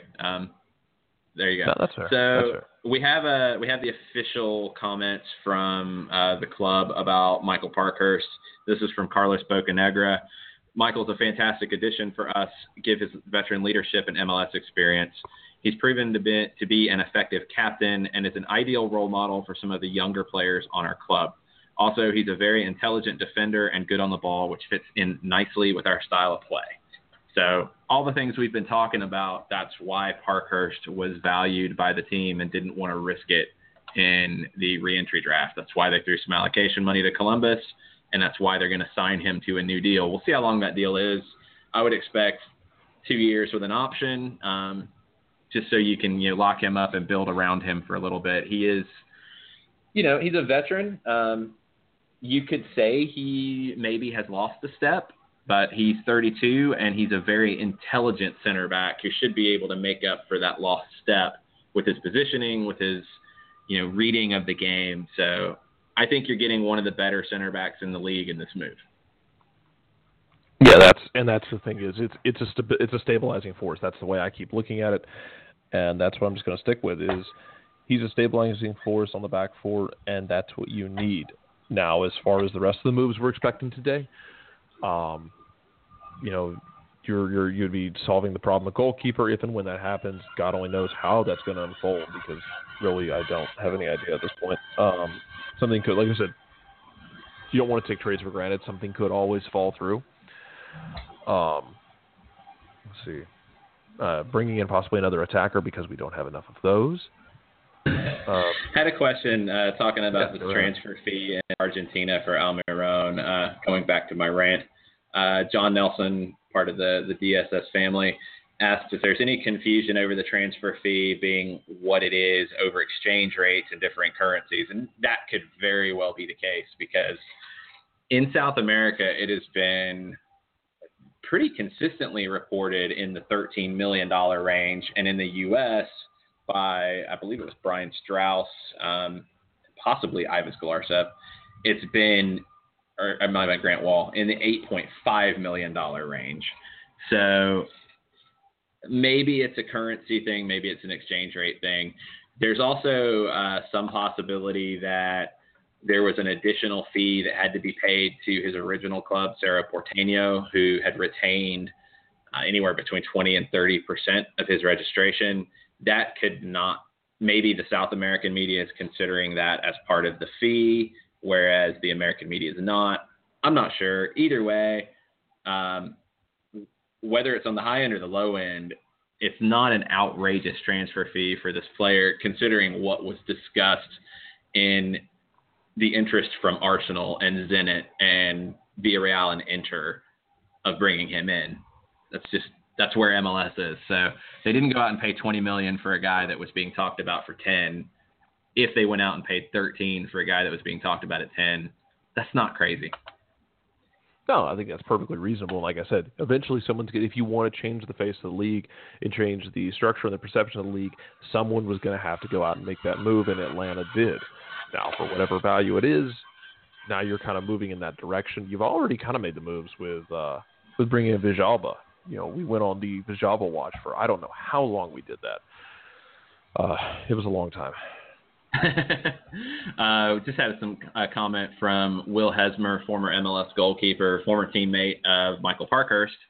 Said 4 MLS Cups in 7 MLS seasons, not an accident. Excellent addition by Atlanta United. So that kind of shows how well thought of a guy like Michael Parkhurst is, and how he should be a great fit here in Atlanta to build, you know, this young team around a guy who's a steady rock in the back. Yeah, and that's what we want. We want someone to build around. And that's the thing is he is at 32. I think you nailed it. It's a 2-year deal with an extension probably, and I'm fine with that. I'd have been fine with 3 years, I think, with maybe a club option. But yeah, I'm fine with either one of those because he's a guy who at his age he's going to give you time. He's going to give you good games. He's not going to be here for 10 years or anything like that, because he's 32, but he can stabilize your back line at a start. And we've seen what happens. We've gone over this, and everyone has analyzed it to hell and back, that you look at New York, you look at Orlando, you don't have a back line, you're going to have a bad time. And Atlanta, as much as they focused on the attack, now they're focusing on bringing in guys who are playing in the defensive side of the ball. They went out and made a smart move. Instead of throwing a bunch of kids back there and, hey, maybe we'll just outscore everybody 5-3 every game. Go out and make smart moves, build a stable defense, and he's got 2+ years here probably to, you know, make another mark, make a run with this team, and more importantly, teach. Like, if you bring in a lot of young kids, you're bringing in a mentor, and I think that's something that can't be overstated. Exactly. And you look at what Orlando did year one with center backs of Aurelian Collins, Seb Hines, who I think Parkhurst is a better option than either one of them. You look at what New York City did in the back in year one, where you're talking about center backs of Jason Hernandez, who has done a steady job for them. I'll give Hernandez some credit. They brought over a kid from Manchester City, Shea Facey. George John was injured. They were plugging and playing at the other center back role with Hernandez. Chris Wingert played a lot of center back. He's not a center back. This is big. Just like we talked about, whoever's in goal, if it's Johnson or Gazan, Atlanta United will likely have the best goalkeeper option of any expansion team in MLS history in modern times. I mean, you could maybe say Casey Keller, but he was also 38 at the time. You know, bringing in a Michael Parkhurst out there. You know, maybe we can get Brad Friedel back. Yeah, but Parkhurst is a very, very good option at center back to build the squad around, and probably better than we've seen with most expansion teams. It's a good first piece, and now we have more to come. I'd be fascinated to see how much they're actually spending in terms of general allocation money going the other way, to see what the value was. Because, as you put it, I mean, Columbus just wanted to get something for him. If they're not going to re-sign him, get something for him during this window instead of losing him in free agency, which is something that I thought would kind of kickstart this day into stupidity, is the idea that instead of losing guys to the expansion draft or to the re-entry draft, trying to get something for them now. So, yeah, I wouldn't expect it to be a lot of allocation money, but at least something heading Columbus's way. General allocation money, not targeted. Glenn Crooks on Twitter. Glenn Crooks is one of the radio analysts for NYC FC. He also is on Sirius XM FC. He tweeted out that seems clear Sean Johnson on his way to NYC FC before noon, before the trade window closes. So stay tuned. Maybe he is hearing things on the New York side of it as to what's coming next. I would like to see what's coming the other way. I think that's kind of like I've made peace with the fact that that's going to happen. What I am curious about is what goes the other way back to Atlanta. Whether that's the biggest question of this trade window right now is if that move goes down, that's the one that we don't know what would be headed Atlanta's way. If it's player, if it's allocation money, if it's draft pick. International slot? Not international slot. I think international slot is the thing outside of a player that Atlanta United is in the most need of, but I don't think NYCFC is the club that would be willing to give one up. I'm going to see what I can find on how many international slots they have to work with, but if I'm not mistaken, they don't have that many to play with at this point. Now, for those of you who don't know kind of how that spot works, every team gets 8 to start with, and then you can go acquire more, as many as you want to go acquire, and you can acquire a slot for a year, you can acquire it for 2 years. The moves vary. So this was last updated in July. This is on Wikipedia, so it's not 100% accurate. Sorry, I just got a refill on my Coke. Thanks, Ashley.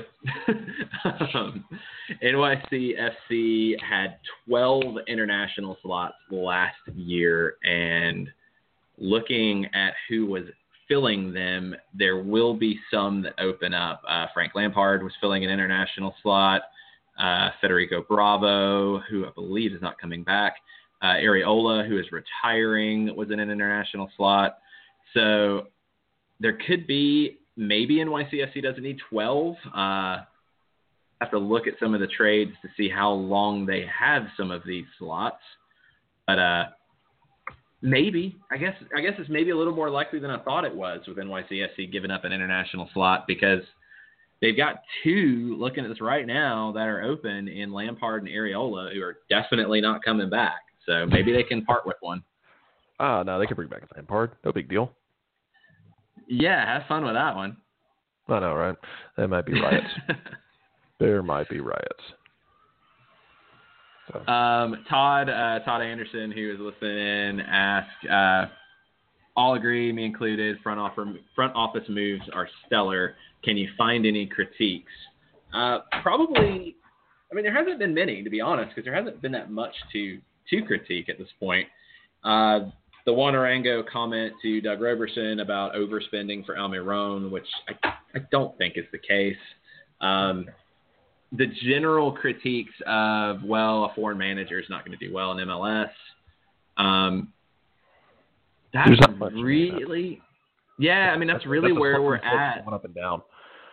It is, and we've discussed it in terms of why we think this is a little different than a run-of-the-mill foreign manager coming to MLS. So, as always, we'll see once the team gets on the field. We'll see how the adjustment happens. We'll see how that chemistry develops, which was another question we've had this morning. There is a lot to be said for building that chemistry, and it's one thing when you get a situation like Brian Schmetzer coming into a team that's already established midseason, or a new manager like the LA Galaxy are going to have, who is coming into a preseason. You at least have a base of players who have an understanding of one another. In this case, you do not. So you're bringing, Kenwin Jones, Tito Fijalba, Miguel Almiron, Chris McCann, Michael Parkhurst, Junior Burgos, Brandon Vasquez, Andrew Carlton, Alex Tambakis, Chris Goslin, Jeffrey Atu.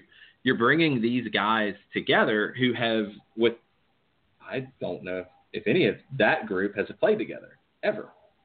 And it takes time to build that chemistry. It takes time to know when Parkhurst has the ball at center back, what run Villalba needs to make. It takes time for Almiron and Villalba to be able to play off of one another. It takes time for Jones to get used to the runs they're going to make. These things will take time. It's almost impossible to build a winning soccer team from absolute scratch day one, no matter what your talent level is.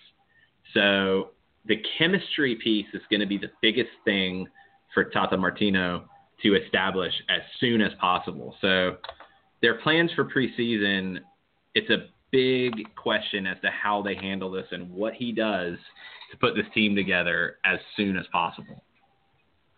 Yeah, I think one of the ones I'm looking forward to is the first time, I've kind of thought about it. That first time we have Almiron play that diagonal ball down towards the touchline, towards Bijalba, who crosses it into the box.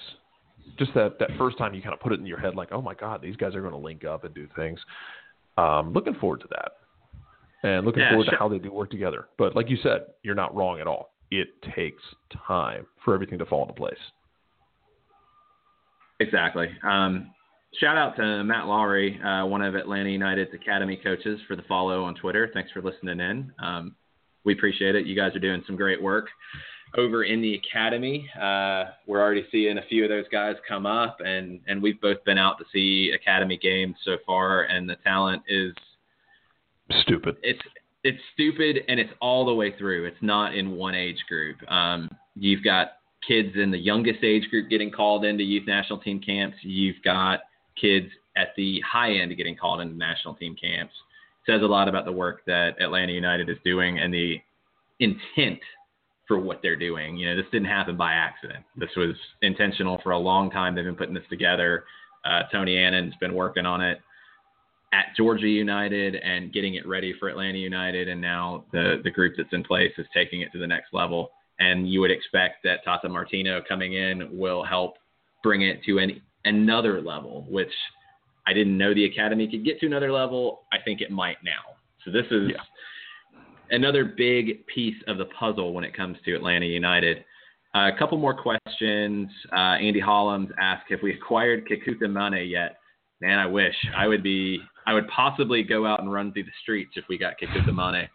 Another ridiculous, speedy player who you could put on the opposite wing from Bijalba and have Almiron run into the middle, and teams are going to have to wear track shoes against Atlanta United because the amount of speed that is already on this squad, and if you go and get more, and what I'm hearing is Valenzuela, the left back, is another fast player out wide who you're just going to have to get ready to run against this team. And you get late in the season, you get into the summer when it's 100 degrees and you've got these kids just flying up and down the field. That's not a game you want to play if you're a Montreal, if you're a Chicago, if you're a Columbus. You don't want to chase these guys. Exactly. You don't want to chase these guys all day. So very intentional in the way this team is coming together. It's passing, it's speed. These are the two things that are being prioritized, and it's going to be difficult to deal with. Todd Anderson asks, who will Atlanta beat in MLS Cup next year? Let's slow the roll, Todd. Let's say that if Atlanta United does make the playoffs next year, that is an amazing accomplishment by this whole club and from the top down. If they can get to the playoffs in year one, that's an amazing deal. So anything beyond that's gravy. I just want a competitive team that is challenging late in the year. I want meaningful games late. If I get that, I think we're on the right path. Yeah, and it actually sets us up very, very nicely. We've talked so many times, and people have lamented the whole stadium situation for Atlanta United. We could end up with a situation near the end of the year where Atlanta United's playing games that matter, and they're the first games in that new stadium. That could be a lot of fun. Very true. Very, very true. Our good friend Parker King has some ideas on how Tata's going to build the chemistry. He's going for a team outing at Dave and Buster's, and afterwards a trip to after wins, heading to Pizza Hut. See, I was a fan when I was a kid playing baseball of if we won or played well, got to go to Dairy Queen. So I would probably go for that more than the Pizza Hut trip. But either way, pretty cool. Yeah, that's how I felt as well as a kid. Mostly because anytime in baseball, if I threw a complete game as a kid, which pitch counts are nothing. There was a time I threw a complete game as a kid, and my coach bought my ice cream. I was like, oh, that's incentive. That's incentive right there. Yeah, I would when I was playing third base when I was 8 years old, I would lay out for the ground ball down the line if I knew we might get to Dairy Queen after the game. Oh yeah, it's like, well, if you had laid out, could have gone had good pizza, but you didn't. So what are we doing? We're going to CC's. Why? Because you didn't lay out. If you laid out, we'd go to Antico's. Okay. We made a mistake. My dog is obsessed with pizza crust, and when we started talking about pizza, I can hear her barking in the other room. So now I'm going to have to take my dog to Pizza Hut after the game to rebuild some chemistry here. That's kind of where I'm at.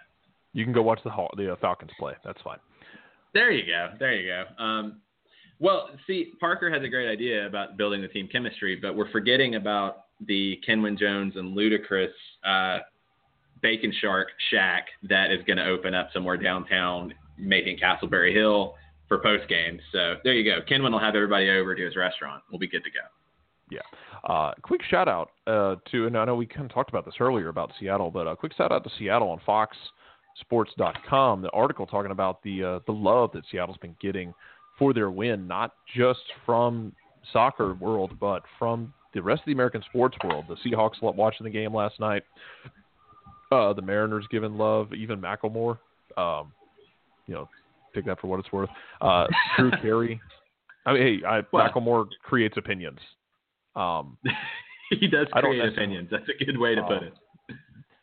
Drew Carey, I think Ciara as well. Leslie Jones. Yeah.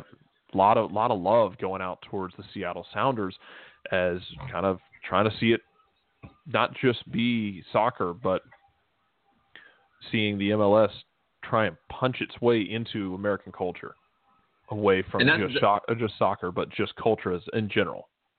That's one Atlanta United's going to have to get on top of. Is you mentioned Sierra. Sierra's an Atlanta native, and I know Russell Wilson, I know Seattle, but you need to get Sierra some Atlanta United gear. She's got to rep her hometown, so let's take care of that Atlanta United front office, please. We already got Vic Beasley offered to play center back. Hey, Vic Beasley and Michael Parkhurst is a pretty good combination. Beasley wouldn't last 10 minutes. I feel like he'd be the Vinnie Jones of the team. He'd get a straight red. This is true. Austin Karp on Twitter, who is assistant managing editor at Sports Business Daily, is reporting that the MLS Cup final drew a 9.9 local rating in Seattle-Tacoma, which is very good. We're curious to see what the national rating is. There will be lots of hand-wringing and lots of, soccer's never going to catch on, all that type of nonsense. The next step for MLS when it comes to TV is to go from being a regional product like that, where you get a 9.9 in Seattle-Tacoma, to a national product. And it's not quite there yet. It's heading in the right direction. It does take time to build that. I mean, we see it with baseball now, where baseball outside of this World Series, because it did catch on nationally, is kind of heading in that direction where the national numbers aren't great, but the local numbers are. If MLS can get to where the local numbers are better than they are and start to make a dent in the national side, it'll be okay. Yeah. And, the TV numbers are interesting. I'll be interested to see what they look like nationally as well. And it was a big deal last night. You put the MLS final on Fox. You didn't throw it to Fox Sports 1 or Fox Sports 2 or relegate it to the internet. You put it on Fox. Everyone was able to just tune in and watch it. And I'm sure there's going to be some criticism that, if you're trying to introduce it to a national audience, you could have picked a better style of game. Like, that was a slog. We talked about it earlier. That was a rough game. I mean, it was a trench warfare. It was a cold, rough game where every time it looked like somebody was getting ready to run a counter, the engine blew up. They had to rebuild it from scratch, and that happens. Like, I mean, I think you mentioned it last night, but other people mentioned it on Twitter. Like, championship games aren't always pretty. When you've got two teams playing in a title game, it's not always going to be, it's not going to look like Real Madrid scrimmage, where people are getting creative and adorable and whatnot. Like, they're going to be ugly times. And that's something that the league and the sport in itself is going to, I wonder how much they're going to struggle with just non-soccer fans, bringing them into the fold nationally, because at times, like the high-profile games, they're not always going to be pretty. They're going to be interesting. It's getting the fans to buy in emotionally, and that's the difference. And BJ Bennett, who is somebody I've been on his radio show down in South Georgia on ESPN Coastal, great show, 3 and Out, if you're in that area. He's a big soccer fan, and he mentioned when I tweeted out, like we're getting complaints about the style of play, but that has nothing to do with the final. He mentioned that he's enjoyed it. It's been very compelling, and that's what a final is. It's not about a Barcelona, Villarreal game in the middle of the season where Barca wins 5-1 and just plays a wide open style. It's not that game. It's not the exhibition game in the Rose Bowl with 90,000 people waiting for Messi to do tricks.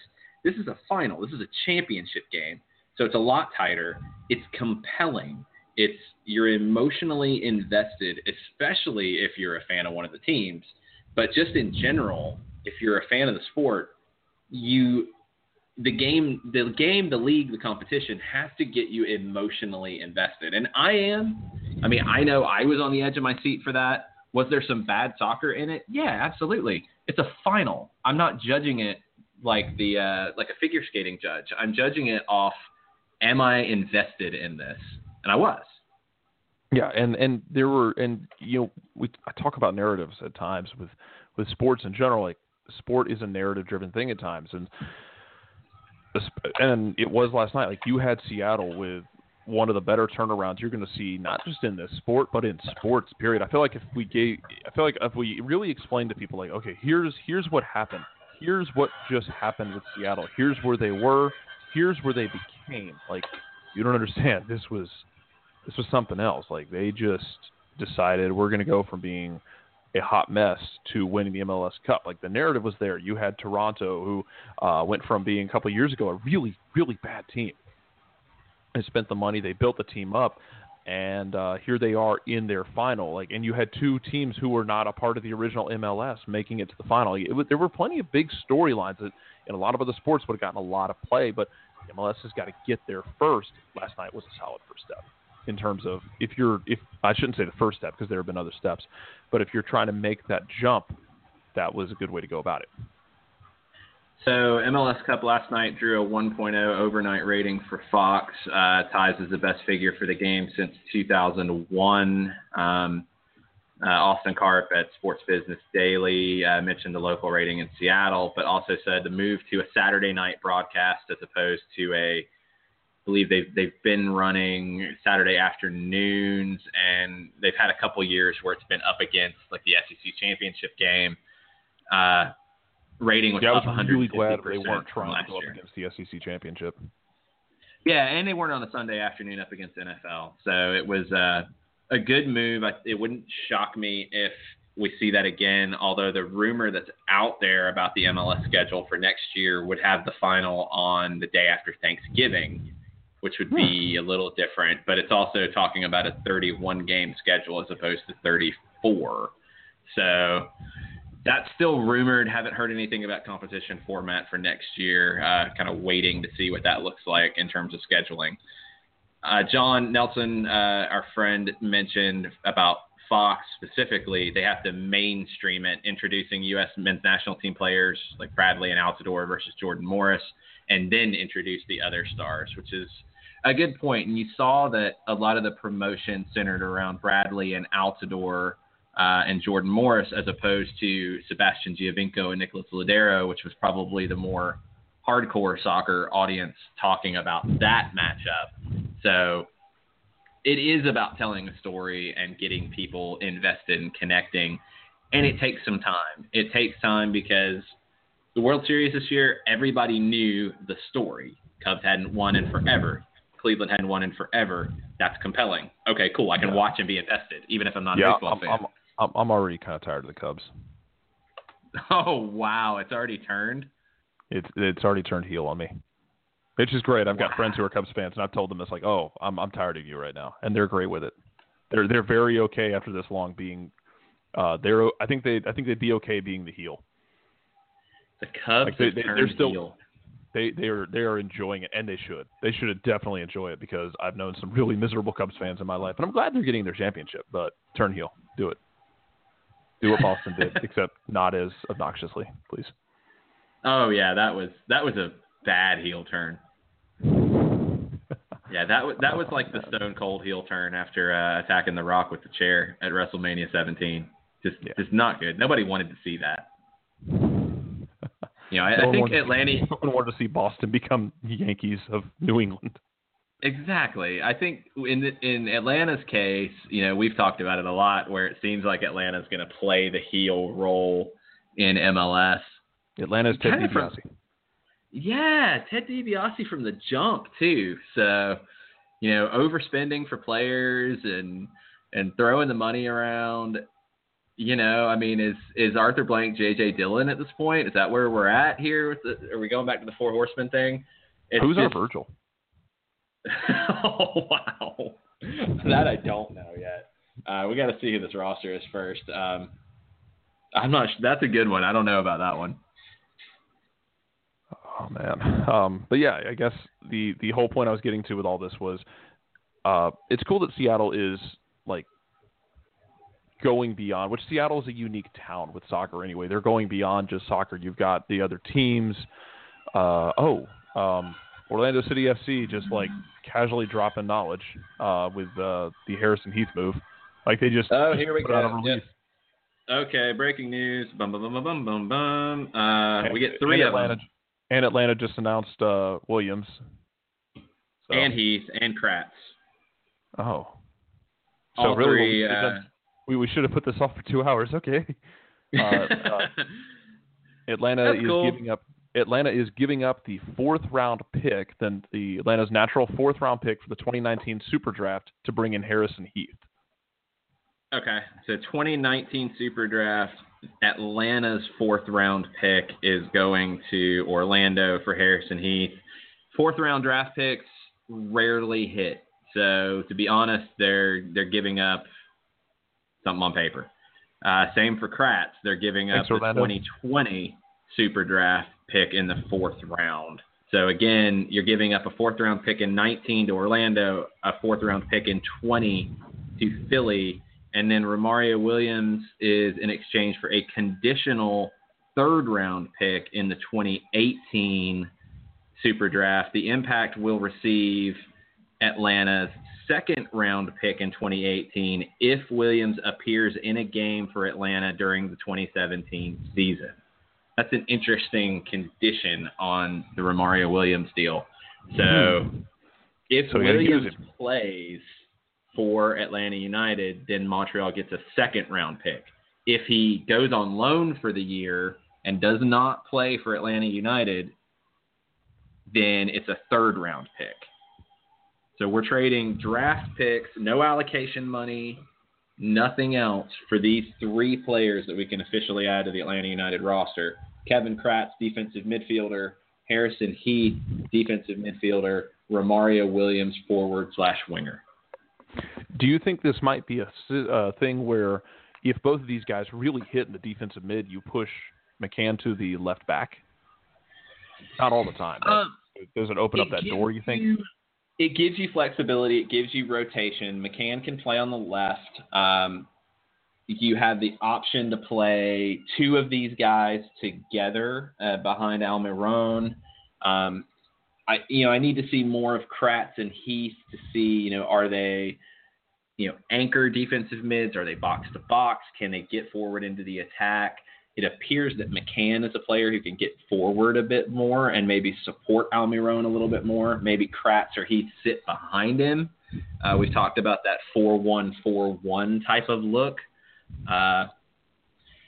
It's going to be interesting to see how the pieces come together now, but McCann has some flexibility in where you see him play. Kratz and Heath are a little more established as central midfielders, and that's what they do. I want to point out somebody, 2 United fans, which is it's fans that produce the We Call It Soccer podcast, which is up there in Minnesota. They actually operate out of Twin Cities up there. So they just retweeted somebody commenting, it's like, it's 30 degrees in Toronto today. It is 10 degrees in St. Paul. You imagine St. Paul hosting an MLS Cup in 10-degree weather? Whew. There's a point where the body shuts down. That's not far off. Yeah, I hope that we're not in that one. Or at least I hope that the press conference is extremely well heated. I hope the press box is very well heated. Oh man, that's not okay. That's not okay. That's not okay. So nobody else in MLS wants to make any moves. Atlanta's brought in 4 players this morning. Nobody that's unexpected as of yet. E Pluribus Lunum is not happy about it either. They're tweeting out Caddyshack gifs at this point about Judge Smales. Atlanta United has brought in more players this morning than Minnesota United has, period. That's where we're at with expansion for 2017. Fine. If you're Minnesota, yeah, this is fine. I feel bad for our E Pluribus Lunum friends, but oof, this is something. All right, so 4 guys in. We've got another 55 minutes left in the show and left in the transfer window. I'm sure this is a situation like we see all the time where as long as the paperwork is submitted in time, I guess they'll approve the deal. So we might have some deals that get approved after we go off the air. But the biggest one we're still waiting on is Sean Johnson to Atlanta, and then Sean Johnson from Atlanta to NYCFC, which is what has been discussed by lots of people in the soccer world right now. When is that going to happen? What is Atlanta going to get from NYCFC? There you go. That's where I was going with it. That's the question. It's going to happen apparently, but what's coming back the other way? Yeah, and we don't know yet. So a couple comments that are popping up about this stuff. Kartik Krishnaiyer from South Florida, he knows the USL and Orlando scene very well. He said that this is a good move for Harrison Heath coming to Atlanta. And then we haven't even talked about this part yet. So who is Minnesota United's manager? Adrian Heath, Harrison's dad. And I'm actually surprised in Atlanta. Yeah, I'm surprised they didn't make that move. Not to say that nepotism is always going to be a thing, but I wonder if he had any interest in bringing his son in. That's a tough move, and I mean I've even seen it rumored a little bit about Bob Bradley bringing Michael into Swansea. That opens up some possibilities there. The Minnesota people are not happy. They said, can't even get Heath's former players.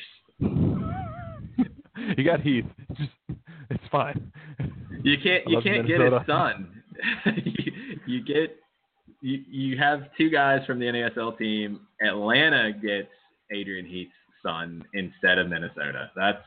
That's where this trade window is. That's where the comparison between Atlanta United and Minnesota United is.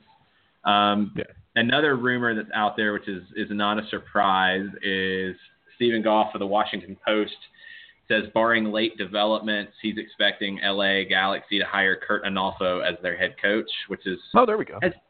It's been the rumor pretty consistently since Bruce left, and we've talked about LA and their situation moving forward. They're really looking at a different landscape from where they've been with LAFC on the horizon. And with Bruce leaving, with Robbie Keane leaving, with Landon Donovan going back to retirement, and bringing in Kurt Analfo from your USL team, it really says to me, okay, we're not going to spend stupid money and be the Hollywood team like we have been. We're going to develop what we have a little bit more. And they have a very good academy. They have a very good USL program. Looks like they're going to develop a little more of what they already have as opposed to throwing the cash around. Yeah, and that's it's nice for the rest of the league to wake up and do something. Because right now it was getting kind of lonely out here on the top. Yeah, I'm really waiting to see, like, as the trade window gets closer to closing, that Something crazy happened. I'm very surprised that we haven't seen anything else in MLS yet. Really upset that Paul Tenorio looks like he was dead on about it. I'm really upset with him about this. Yeah, there's some other players in that Michael Parkhurst type of mode who are out of contract and could potentially be going into a reentry draft or waiver draft situation that I'm surprised other teams haven't said, you know what, I'm going to go get this guy and get their rights and sign him. There's some established players in this league who are in those spots. Seb Hines in Orlando is one who, would go into the waiver draft right now. Colin Warner, Christian Maidana out of Houston are two guys that could help an MLS team currently. You have Kevin Ellis, Ronald Zubar, Aaron Mon, center backs who are renegotiating with their teams. You have Charlie Davies. You have Jermaine Jones, who is possibly going to the LA Galaxy. I'm just surprised that no one else has been aggressive here yet. Yeah, I'm with you. It's kind of weird that no one's done much. People are now throwing their support around Atlanta until their teams come in. It's like, why not? At least they're making moves. By the way, Footy Mob says we're more of a Ric Flair. I can go for that. I'm okay with that. I can buy that. I guess we're more of a Ric Flair than anything else. So that's fine. This is fine. It's not a bad thing to be. As long as the post-game parties at Kenwyn Jones restaurant don't get too out of hand, like some Ric Flair parties, we'll be all right. Oh. Just keep open the Atlanta scanners when that happens. Yeah, I just always think of Ric Flair's quote about spending more on spilt liquor than you've made in your life. So let's hope that's not how Atlanta United operates. Oh, man, let's see. And Charlie Davies would be an interesting grab. I wonder if someone's going to grab Davies before this is all said and done. Davies will end up somewhere. He'll end up somewhere other than Philly. He's still got something to give. It will. People forever be, for me, just like what might have been. Like that is Charlie Davies. Like just the raw athleticism, the skill, and I'm always going to look back and be really sad about Charlie Davies. Like, oh, you could have, you were on pace to be something really, really fun. You can still have a solid MLS career here on the back end. Don't get me wrong, but oh my God, what could have been? Yes, and I'm laughing at Rob's tweet. Rob says, but is it mixed? He is still on the mixed Discaroo train to Atlanta. I think he is driving the train, hurtling down the track. You cannot be mad at Rob. He has been driving this train forever, and nothing is going to deter him. It is an admirable level of determination. Yeah, he is definitely driving the mixed Discaroo train. It just appears to be derailed at this point.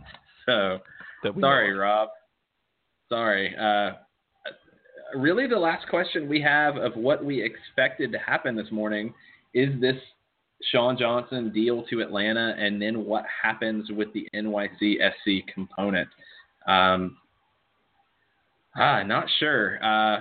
Like Paul Tenorio said, like we've talked about so far this morning, the Sean Johnson portion had been agreed upon. It appears that can't be backed out of. So if Atlanta gets Brad Guzan, then they're going to move Sean Johnson. Now, my question when this started breaking, with him going to NYCFC, was then is the Guzan thing 100% done? Because if there's any worry that there could be a hiccup with Brad Guzan, then why do you trade Sean Johnson this morning? Why do you not bring him in and just, I don't know how clear you want to be about saying it, but the Guzan thing is out there. It's, you can ignore it. That's fine. But you could still announce Sean Johnson. You could still make the move, and you could hold on to him in case Brad Guzan's deal goes south. And like I mentioned, I had been told that there was still not a done deal for his transfer because MLS was very reluctant to pay a transfer fee in this case. They wanted Guzan to come on a free, and it's unclear on if that's going to happen. Yeah, I think that's my question as well is what's going to be – like, how much is it going to cost? Like, are we going to see him? Like, when's the move going to be announced? That sort of thing. Like, we can tweet at him all day saying, "Hey, announce so and so." People are going to tweet him, say, "Announce Poku." Rob is going to say, "Announce Mix" until the apocalypse happens. Even afterward, like, it'll be Rob and like whatever's left of the world, and he'll probably be still asking for Mix. And I find that highly admirable.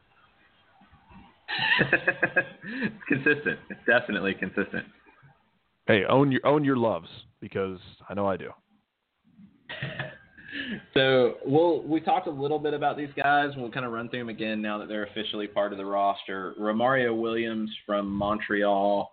We're talking more speed, forward. He can also play out wide. He was the number 3 pick in the 2015 MLS Super Draft. He scored 10 goals with the Charleston Battery last year. Was a goal scorer at the University of Central Florida. He has 1 appearance with the Jamaican national team. He is a player who, from what I've seen of him at Charleston, is very athletic, very gifted physically, decision-making, making the right runs, making the right decisions in terms of pass, shoot, dribble. That type of stuff is where he needs to improve. And if he can make that jump from where he is now to the next level, he's got all the tools to be a very good forward in MLS. He's not there yet. And I don't know, when you look at this deal and you look at that conditional draft pick, it makes you wonder if Atlanta United is planning on acquiring him but then loaning him out to Charleston or somewhere else for the whole 2017 season. Because if he plays in Atlanta in 2017, they give up a 2nd-round pick. If he doesn't play here in 2017, they give up a 3rd-round pick. Yeah, and that's here we go. Doug Roberson, Atlanta United acquires Sean Johnson, ends him in New York City FC for general allocation money and target allocation money, per Doug Roberson of the AJC. So, our friend Doug has Sean Johnson coming to Atlanta and then being sent to NYCFC for GAM and TAM. That's interesting. That's significant. That is very significant. John Nelson also chiming in on that as well. We need to see what Atlanta United is giving up for Sean Johnson's rights that they are then flipping for other stuff. That's what I'm curious about here. So NYCFC has announced it. They have acquired Sean Johnson from Atlanta United for GAM and TAM. I like that MLS clubs are just now using those abbreviations. That's where we're at. Now we're gonna have to have a fight. Is it GAM or JAM? It's GAM because it's general. I'm going GAM. This is not a gift deal. Okay, so the NYCFC announcement is, Sean Johnson. They're trading general allocation and targeted allocation. They, of course, have the great things to say about Sean Johnson, as we all would. So we need to see what was given to Chicago. That's the missing piece here at this point. Yeah, that's what I'm efforting at the moment. This has become our biggest question, because our biggest question was what Atlanta was going to get from New York City. Now we know. Now the question shifts to, okay, well, that's really significant. How much is it, and what did we give up to Chicago in the first place to open this door? Yeah, I mean, if they pulled it off where they gave less to Chicago to get Sean Johnson and then got more from NYCFC to give up Sean Johnson, that is a wheeling, dealing hell of a move. Yeah. If you get him for, I don't know how long Sean Johnson has on paper been an Atlanta United player, because like we said, once that deal was done, they couldn't back out to get Brad Guzan and just say, okay, Chicago, we're not coming to get Sean Johnson. You go do what you want. They couldn't get out of that. So if they were then able to flip Sean Johnson for more, that is an amazing piece of business. Yeah, and we'll have to see what the information says. Let's see. Yeah, this is where we're at right now. This is the biggest piece of info from today's trade window is the Sean Johnson proposed move to NYCFC after coming to Atlanta is done. The NYCFC side has announced it. That's happened.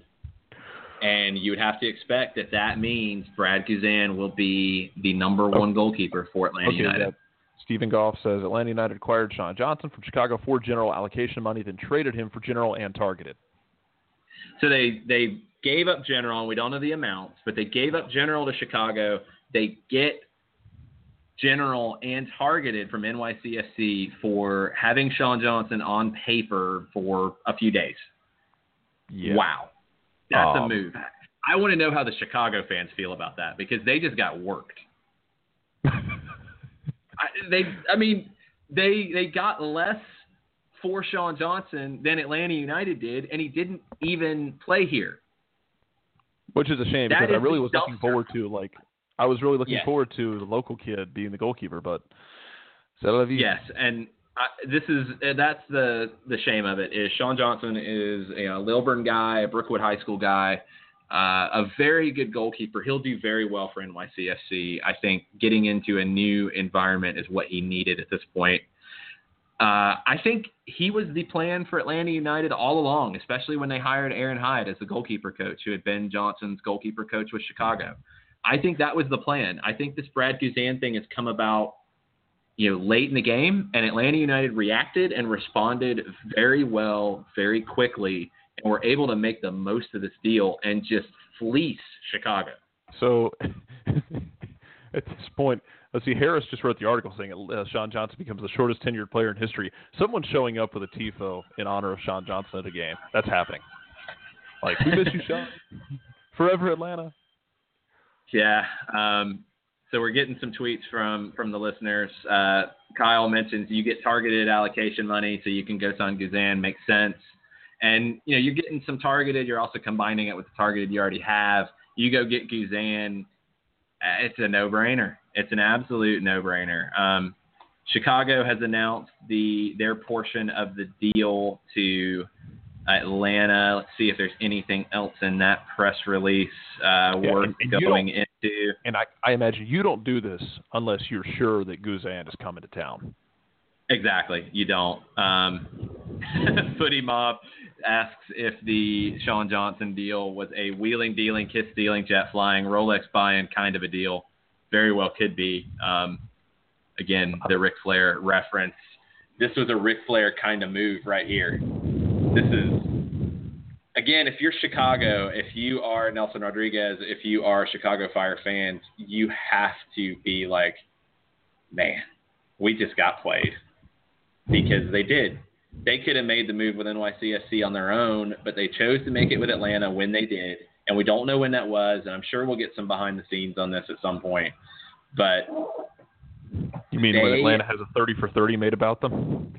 Yes, when the 30 for 30 of the build of Atlanta United goes down, and you get Bocanegra and Darren Eales at Kenwin Jones's restaurant with a couple drinks, laughing about this move, because right now they should absolutely be celebrating it. I know it. Oh God, I just picture it now. Them just sitting at this really loungy restaurant that Kenwin owns, and just talking about, what if I told you could rebuild a city and build a team at the same time? What if I told you that we could just absolutely work the Chicago Fire on a move? Well, what if I told you that? Paul Tenorio reminds us that, we don't get an idea really of how much money. There's not much transparency here in the way of, we don't know how much is going each way. He calls for more transparency in that regard. Now, I agree with him. I'd love to see that. I'd love to see how much we gave to Chicago and then how much we're getting from New York, because I cannot imagine Atlanta does not end up in the black here. Like, they made money off of Sean Johnson. Yeah, you have to.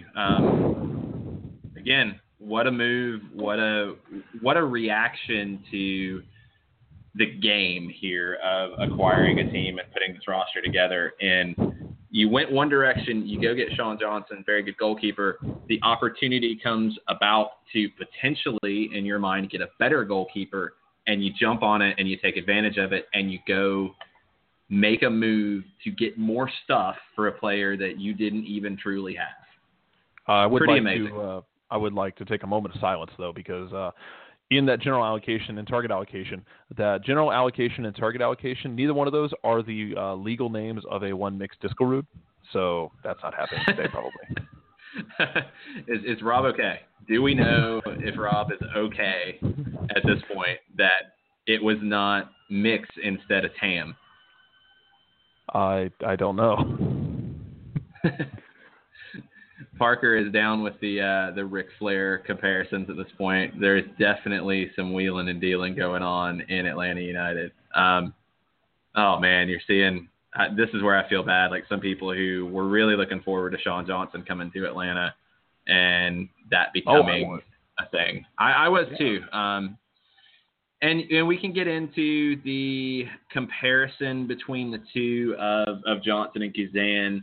You know, what we won't really truly be able to compare it until we see salary cap figures, until we see, you know, what that hit is, because right now, if you look at it, you're talking about a 27-year-old Sean Johnson who is going to be cap-wise between $250,000 and $300,000 next year, and a TAM signing of Brad Guzan, and we don't know what he's going to hit on the cap, but could be around that amount. Would probably be a safe bet. If the money's the same, which one do you prefer and why? And it sounds like Atlanta United has decided that they would rather have Guzan to fit what they want to do than Johnson. What do you think? If the money is the same, which very well could be roughly in the ballpark. I think this is another. This actually leads to another question: is what are your thoughts on Tembakis? What are your thoughts on other young goalkeepers in the system? Do you have the kind of faith where you feel comfortable bringing? First off, like I love Sean Johnson. I'll take Guzan. I mean, he's very well proven. That's not an issue here. Guzan's a bit older, obviously. Do you view him more as we're going to get off the ground with Guzan, but we don't see him as a long-term option because we think we have enough raw talent at goalkeeper that we can plug in down the line? Is Guzan going to be here, be our veteran, and kind of teach while he plays out the string here of what might be kind of like, and I'm not saying it's the end of his career, don't get me wrong. You also might decide to flip him at a later day because Guzan is 32, so that's not, he's not, I'm thinking, it's like, he's not like I'm not saying he's old, he's 32 years old. It's not like he's Brad Friedel sitting up there at, what, 40? Yes. 48? Yes, it's a little different. We might have an opinion on this. We do have John Nelson from OSG Sports and Dirty South Soccer on the line. I'm going to punch him in now. Please do. John, are you there? Hopefully. No, you're here. There you are. Whether you like it or not. Yeah, How you doing, exactly. John? Learn to love it because it's the best thing going today. Exactly. That's where we're at right now in terms of Atlanta United just pulling a heist on Chicago. No question. And to the points that were made just before I punched in with Guzan as the proposed number one, Tembakis laying there, do you chase after Jimmy Maurer, another local product, to slide him into that rotation as well? Yeah, that's absolutely an option. That's a really good point because the situation is different now. When it was Johnson as your number one, I would have probably went veteran backup and loaned Tembakis. There you go. You're not going to go veteran backup with a veteran on top of Guzan because you're talking about a 32-year-old guy who's been everywhere. You're either going to have Tembakis as your number two or go get a Jimmy Maurer who could be the number one guy here in a year or two, depending on how long you think you're going to have with Guzan. I think it does change that look at who the number two is now with it Guzan instead of Johnson. And now, I think when you look at the Chicago organization, I have seen a lot of fans giving it a less than flattering nickname of the Chicago dumpster fire, and I think that this deal just reinforces that. I don't know how you spin it. Only I really if they don't use know their how money they to spin sign it. Schweinsteiger. That would spin it. I don't think it would spin it out of the dumpster fire, but it would spin it. And you scratch your head, and to E Pluribus Lunam's point, you're going to have some very, very bad football in the upper Midwest next season with Chicago and Minnesota. Minnesota not doing anything today. It fits their MO so far, and that's not a good MO to have. Not at all. I mean, it's very surprising to me that we're sitting here 30 minutes left in the trade window. There's really nothing being discussed elsewhere in the league at this point. So Atlanta United has brought in 4 players. They've really given up very little. General allocation money, a possible legitimate draft pick in the Romario Williams deal, the Kratz and Heath deals, as I've seen a couple people, I think Will Parchman tweeted, if you're giving up a 4th-round pick or you're getting a 4th-round pick for a guy, you're basically giving him away for free. You're giving him away for nothing. Yeah, I saw that. Yeah, so it's not inaccurate. You haven't given up much, and you've even pulled in some additional targeted allocation money on this Johnson deal. So, I mean, it's not like there's been a lot of activity, but you have to say Atlanta United is completely winning the 2017 postseason or offseason so far. And to our analogies that we've made this morning, I think that Darren really is fitting into the Jim Cornette role, and all he needs now is the loaded tennis racket. Oh, very nice. That's I like it. Now. Yeah, that's pretty much. We're going full out like heel super stable at this point with these moves. So, anything else, John? Anything else on the comparison between Guzan and Johnson? Or are you good with this decision that the club's made? I'm still wondering which Brad Guzan we're going to get. To me, it's I'm Missouri right now. Show me. And the Brad Guzan that we saw at Aston Villa as they were on their way to relegation seemed like he was just a guy back there who was just getting shot after shot after shot, and a lot of them were going past him. So I'm hoping that all of that is just a byproduct of the defense and everything that has gone on in front of him, as opposed to who he is as a goalkeeper. That's the larger question for me. Which Brad Guzan are we getting, and will this fresh start that we're all supposing is going to happen, is that going to be fresh start, new Brad Guzan, new home, and someone that the fans can wrap themselves around with a name and bringing the mainstream person in? You guys were getting into the discussion about MLS Cup and how Fox was promoting it. Same thing here. Hey, you've got a U.S. national team guy for those who aren't the diehards that they can lock themselves into, in addition to the local guys that are down on the farm working their way through. That's my biggest question.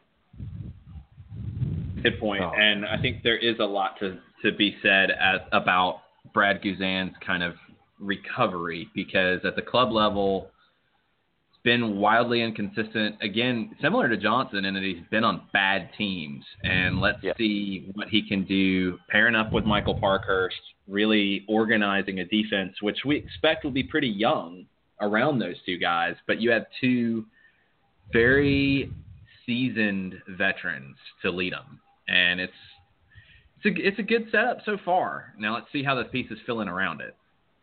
Yep, and so I guess if we continue our Midnight Express analogy, does that make Guzan, Bobby Eaton, and Michael Parkhurst Stan Lane or Dennis Condrey? I guess that's where we're going now. Nice. I love that we're going these places. This makes me happy. Yes. For those of you who are like, what? Who? WWE Network. Go look them up. These are the legends. Use the Google. These are the legends of wrestling that Atlanta United is emulating in being the heels of MLS at this point. Everybody needs a heel. Yeah, all right, for guys, sure. Half hour left. and I will continue to monitor and ferret stuff your way, and we'll see what happens with the paperwork that hits the fax machine by noon Eastern. Yeah, we'll see if any more come down. Thanks, John. Thanks for calling in. Anytime, guys. All right, take care. Oh man, this is all right. This is not going well in Chicago. No, it's not. It's very bad for the Chicago Fire right now. All I'm seeing is just people rolling in asking, "Can we find out about how much money?" Just because we want to know how hard to laugh. Yeah, and that's where this is right now for Chicago. So all of the expected moves have happened. Footy Mob is absolutely killing it. If you are not following at Footy Mob right now, stop and make that happen. Okay, we're going to kind of wrap up here in a minute as to where we are, what's next, what the next steps are. A couple more questions that have popped up. Andy Hollums on Twitter. Have y'all heard anything about any more former Silverbacks, Mensing and Paul Black? Could they fit with Atlanta United? Mensing, I would say no. I think he really started to struggle a little bit at the NASL level this past year with Carolina. Paul Black is one who possibly could. When you look at what he can do as a left back, you look at what he can do getting up and down the field. He could be a guy who could be in the mix. We'll see if, I think really where he's at level-wise, he would be a training camp invitee and see if he can earn a deal. I don't think he's a guy you're going to go out and sign straight away out of the NASL. What I'm curious about is guys like that in terms of Minnesota United, that they would know and see and really have a great understanding of the level. Are they going to look to go get some of these NASL guys that if I'm not mistaken, they have a higher priority ranking in getting than Atlanta would, outside of, I think there's one player Atlanta can designate that is not part of Minnesota's roster already, that they would have the priority over Minnesota. They have to pick one and claim them. Minnesota should just actually do something, anything. God, anything. I mean, announce what they had for breakfast, please. Oh, God, anything. Just, I don't know. I expected more out of Minnesota today. That's not to say that they won't make moves later. You know, we got the draft this week. There's the off season. There's still plenty of time, but I expected stuff out of them today. I know we heard a lot about Atlanta. I figured maybe Minnesota's doing the no leaks thing, but it's been all quiet on the Western Front. Well, it's been no nothing thing, and that's, you know, I get, okay, if you're, you know, trying to make moves or whatever and you can't get any players, that's fine. I mean, Atlanta figured out how to get 3 guys for depth, get a starting center back, and clear the road for your goalkeeper. And they figured out how to do it without having players to trade. So it can be done. Minnesota has the same draft picks that Atlanta has. They could have made these types of moves. They could have given a 3rd-round pick instead of a 4th-round pick for a Harrison Heath, for a Kevin Kratz. They could have given more up for Mario Williams. They could have thrown allocation money to a Columbus and committed to re-signing a Michael Parkhurst. There was nothing stopping them, and they have chosen not to, and we'll see where it gets them in the long run. Because right now, Minnesota United and Minnesota fans have to be looking at what's happening down here in Atlanta and just be incredibly jealous. Yeah, and it's even out of the Midwest, people are like, what the hell are you doing in Chicago? But I wonder if this is one of those things where, I'm going back to Chicago and Atlanta and New York, this little triangle of robbery that we're seeing. Atlanta might have made the move for Johnson straight up and said, okay, yeah, here's some gam, and then turned around and said, hey, anybody want Sean Johnson? New York said, yeah, we'll give you gam and tam. And Atlanta just went, okay, yeah. You don't need to know what we paid for him. Atlanta just flipped Sean Johnson like a house. That's everything that I've heard, is that, you know, they went and made the move for Sean Johnson because that's who they wanted as their goalkeeper. You did bring in Johnson's goalkeeping coach from Chicago on your staff. I think they, at that time, wanted Sean Johnson to be their number one. I think Brad Guzan became available later. And now that Atlanta United has the number one spot on the allocation list, and as much as we've talked about a Tim Ream, I don't think Ream makes as much sense with Parkhurst. I think you now have the option to go younger at center back next to Parkhurst. So you don't have to go with a Ream. Guzan is the most likely and best player that you can get in that allocation order. And you have the option to get him, even though you'd already made a move for Sean Johnson, you feel like you can get better there, and you go do it, and you flip it. Maybe, and as you know, I've seen a little bit of speculation, maybe it's a wash. Maybe they gave up some general allocation money and they got a mix of the same amount, but getting some TAM in it as well. Get a mix of GAM and TAM from NYCFC. Maybe they really wanted more TAM. TAM is very valuable. They already have a stockpile. They wanted to add a little more to it. That's going to help you get Brad Guzan. It pays for some of that deal. It's a smart move, even if it's a wash in terms of Atlanta giving X amount of GAM and getting X amount, but split between GAM and TAM. Yeah. If it's a wash, getting it's the same still amount, but getting a split. Right. It's still a good move and a smart move because you feel like you were able to upgrade at goalkeeper. You were able. They feel like it's an upgrade from Sean Johnson to Brad Guzan. Yeah, and I don't disagree at all. I think it is an upgrade, and we'll see where it goes from here. But people are just like retweeting all these gets by Atlanta.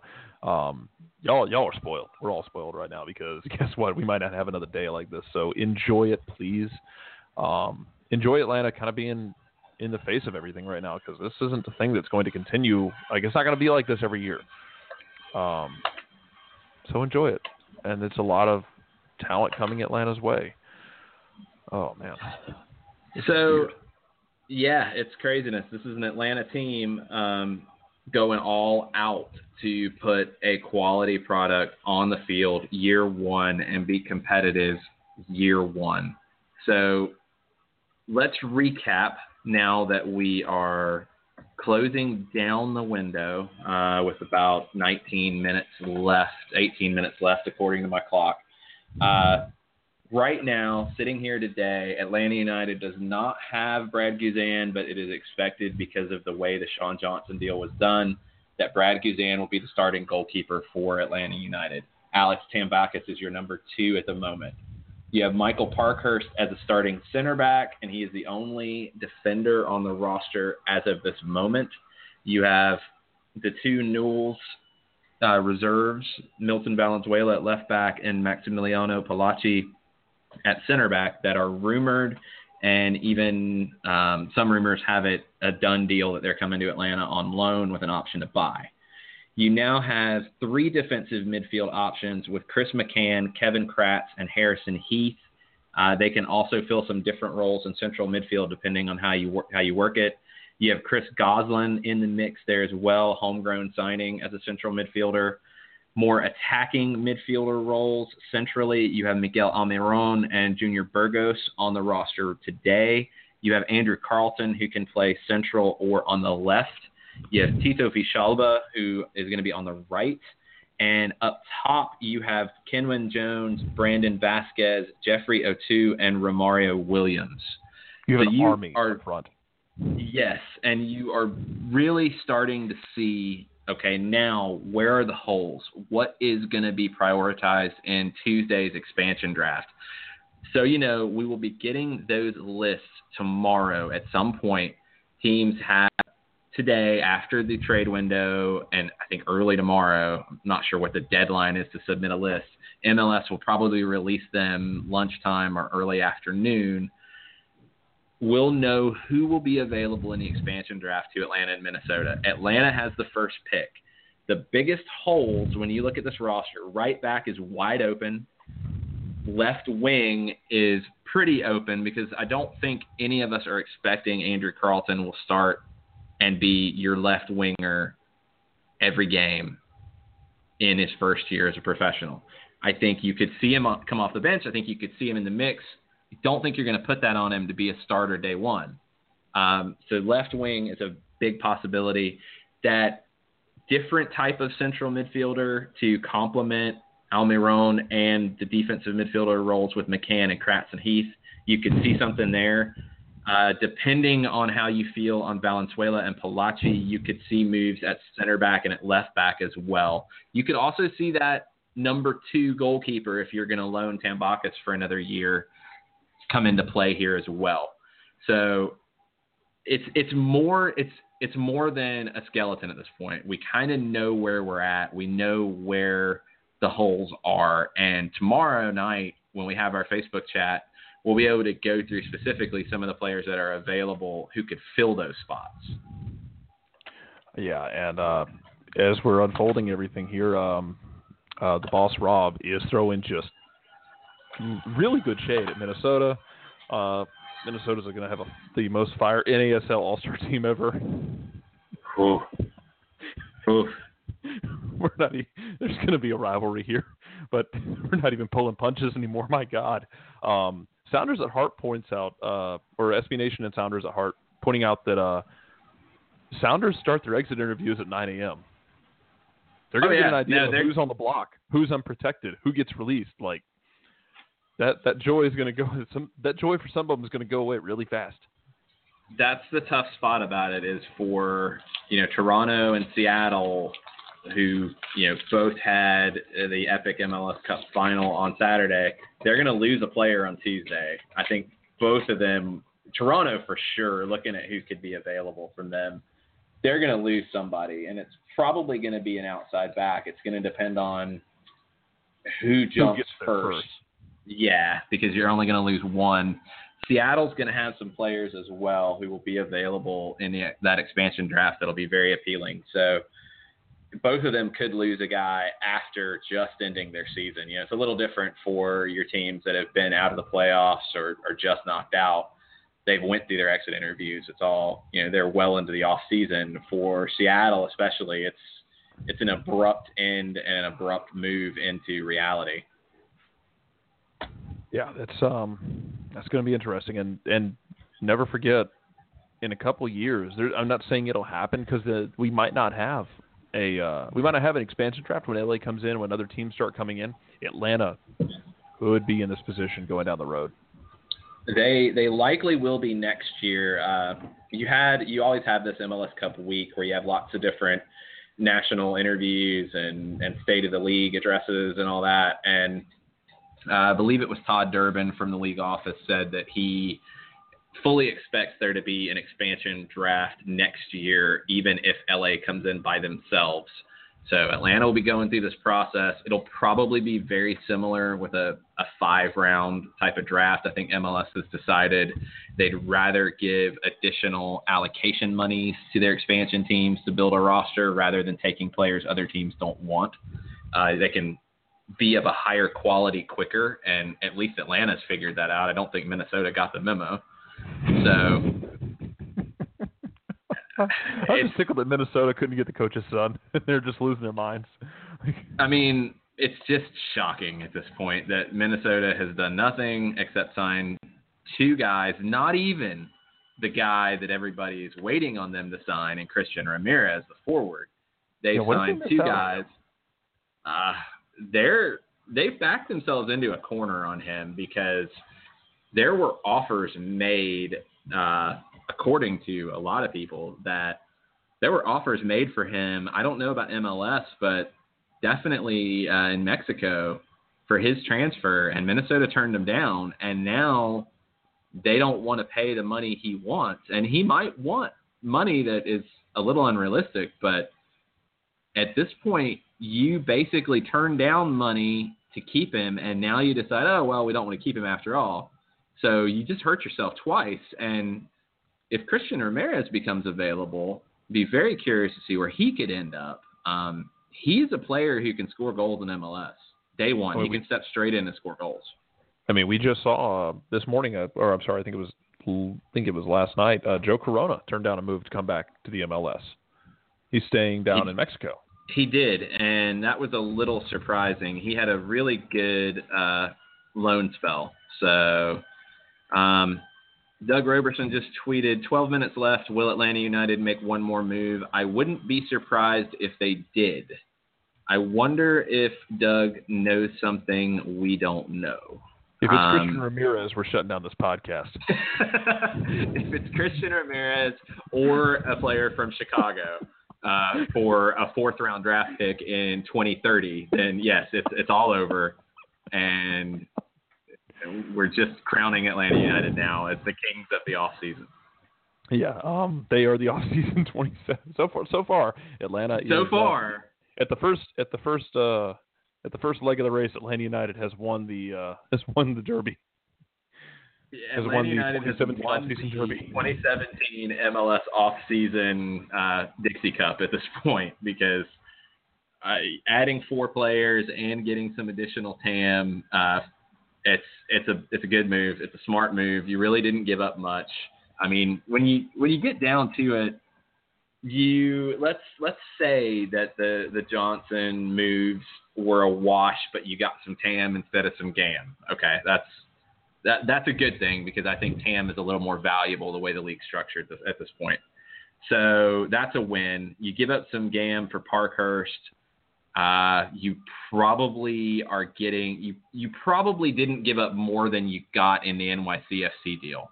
Probably. I'm speculating because we don't know these amounts, but I don't think you gave up significant general allocation money for Michael Parkhurst. No. You traded 2 future 4th-round picks and at the most a 2nd-round pick. So you didn't give up anything. The 2nd-round pick maybe, but you're also trading a 2nd-round pick for a guy who was number 3 in the draft in 2015 and could turn into something. It's probably better than you would get with that 2nd-round pick in 2018. So they absolutely won the day. There's still a little bit of time, about 8.5 minutes. We'll see if another move gets made. We'll see if anything else comes out the rest of the day. I think there will be a lot of talk after this closes out as to what's next.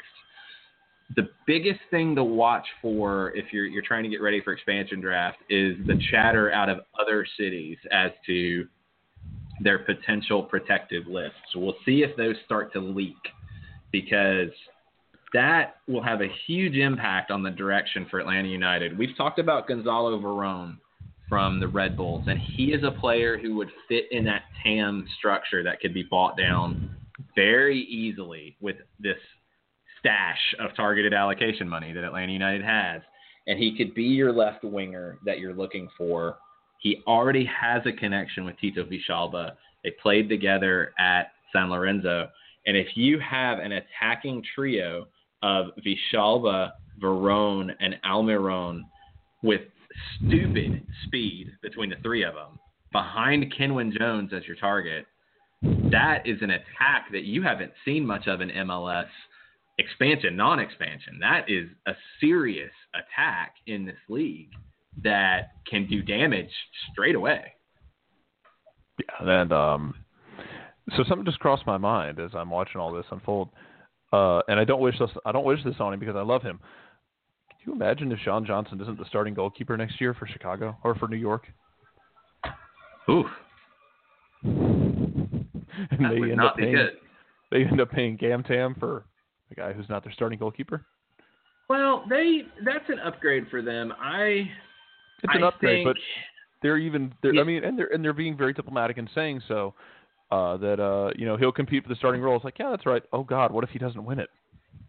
He'll be the guy. I mean, I think some of the criticism of Josh Saunders has been over the top, but Saunders is older. Johnson is a better goalkeeper. It's gonna happen.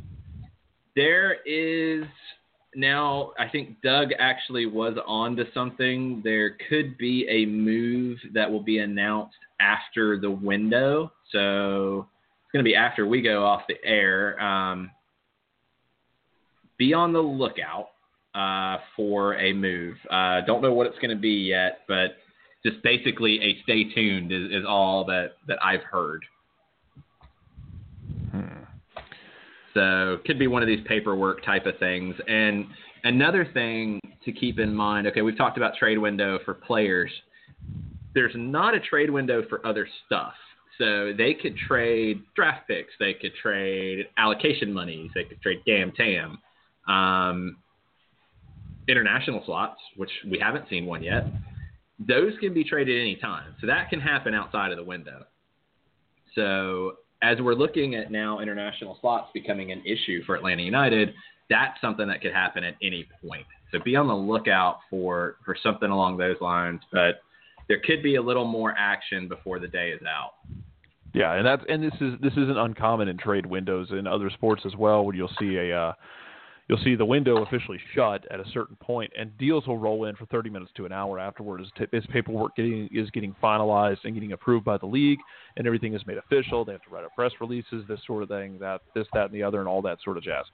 That's absolutely a thing that could happen, and it could not just be Atlanta. We could see other teams decide to make moves. I think it was Kyle who mentioned felt like the trade window was created for Atlanta, yet no other teams are making moves unless they're involved with us. I mean, it feels that way right now. This is the most active I can remember a post MLS Cup trade window in an expansion year. New York City made a bunch of trades summer before they came in. They picked up some guys in that summer and then loaned them out for the fall before they came in. You've seen some moves post-expansion draft, but actual moves in this window, this is by far the most active I can ever remember. Had a question from Robin Sagini about what's our international count up to right now. And guys who are on the roster as of this moment, and I hope I get all these right. McCann is an international. Kratz is an international. Almiron is an international. Vichalba is an international. Kenwin Jones is an international. O2 is an international. Romario Williams is international. That's got us at 7 of the 8 that have been allotted to us. That means there's one open. Questions that we've had, Junior Burgos is not an international, and Harrison Heath is not an international. They both have, I believe, green cards, so they're both considered domestic players. So 7 of the 8 are filled. We still have the other designated player slot. I would expect that there will be other international players brought in. We've talked about the 2 from Newell's who would be international slots. There's also the possibility, and we've talked about it before, of a Jeffrey O2 specifically, or Romario Williams, because of that condition in his trade, being loaned for the year and not taking an international spot. So there's a little bit of play in it, but there's 7 on the roster at this moment. That doesn't mean all 7 of those will be on the roster on opening day. Yeah. I'm just laughing now. Even the mainland over at Orlando City is wondering what the hell Minnesota's doing. I mean, that's just where it's at this point. Is did Minnesota oversleep and not set their alarm for the trade window? Because this is nuts. They're going to wake up at noon. They set their clock to the wrong time zone. Wake up at noon. All right, let's go make some. You mean it's over? What? Oh, jeez. All right, so we have about 2 minutes left. Something to be on the lookout in terms of international slots. Some teams that, at least at a glance, look like they might have some available to trade. Our good friends in Chicago. Looks like they might have 3 slots available to trade. Houston could have some spots to trade. And when we go back to the beginning of the show, which was a long time ago now, there was a rumor about Houston making a deal with Atlanta. Maybe it's an international slot that's being moved rather than a player. New England could have some spots. Seattle actually could. Kansas City and Toronto could. So there's a few teams sitting on open international slots, according to everybody's best guess. Jarrett, we're down to the end. What are your impressions of the day for Atlanta United? Very productive, exactly what we expected it to be. The same guys we expect to hear from. Not disappointed. If like I said, we won't know the money, but the idea of I hate the idea that Sean Johnson is gone because I was looking forward to watching him play in Atlanta. Sucks that he's not going to be here. But if you're going to get Guzan, then you get Guzan. Rest of the moves make sense. You brought in your center back that you were looking to bring in. You got another attacking force up front. A couple defensive mids as well. I mean, it's starting to shape up the roster. Now, it doesn't mean all these guys will stay here throughout. Doesn't mean they'll start. Doesn't mean they'll contribute. Things could always happen. I'm okay with this. This was expected to be a busy morning. It wasn't as chaotic, I think, as we were fearing it might be, or I shouldn't say fearing, hoping it might be. It was still a morning of things getting done for Atlanta, and the window closes here in just a moment. It was a big day. Thanks to all of you who listened. If you listened to the whole 3 hours, we owe you at least a Coca-Cola, possibly a beer at some point. Thanks for all the comments, questions. I'll see you guys tomorrow night for the Facebook Live chat on the expansion draft. See ya. Thanks. Mucha plata.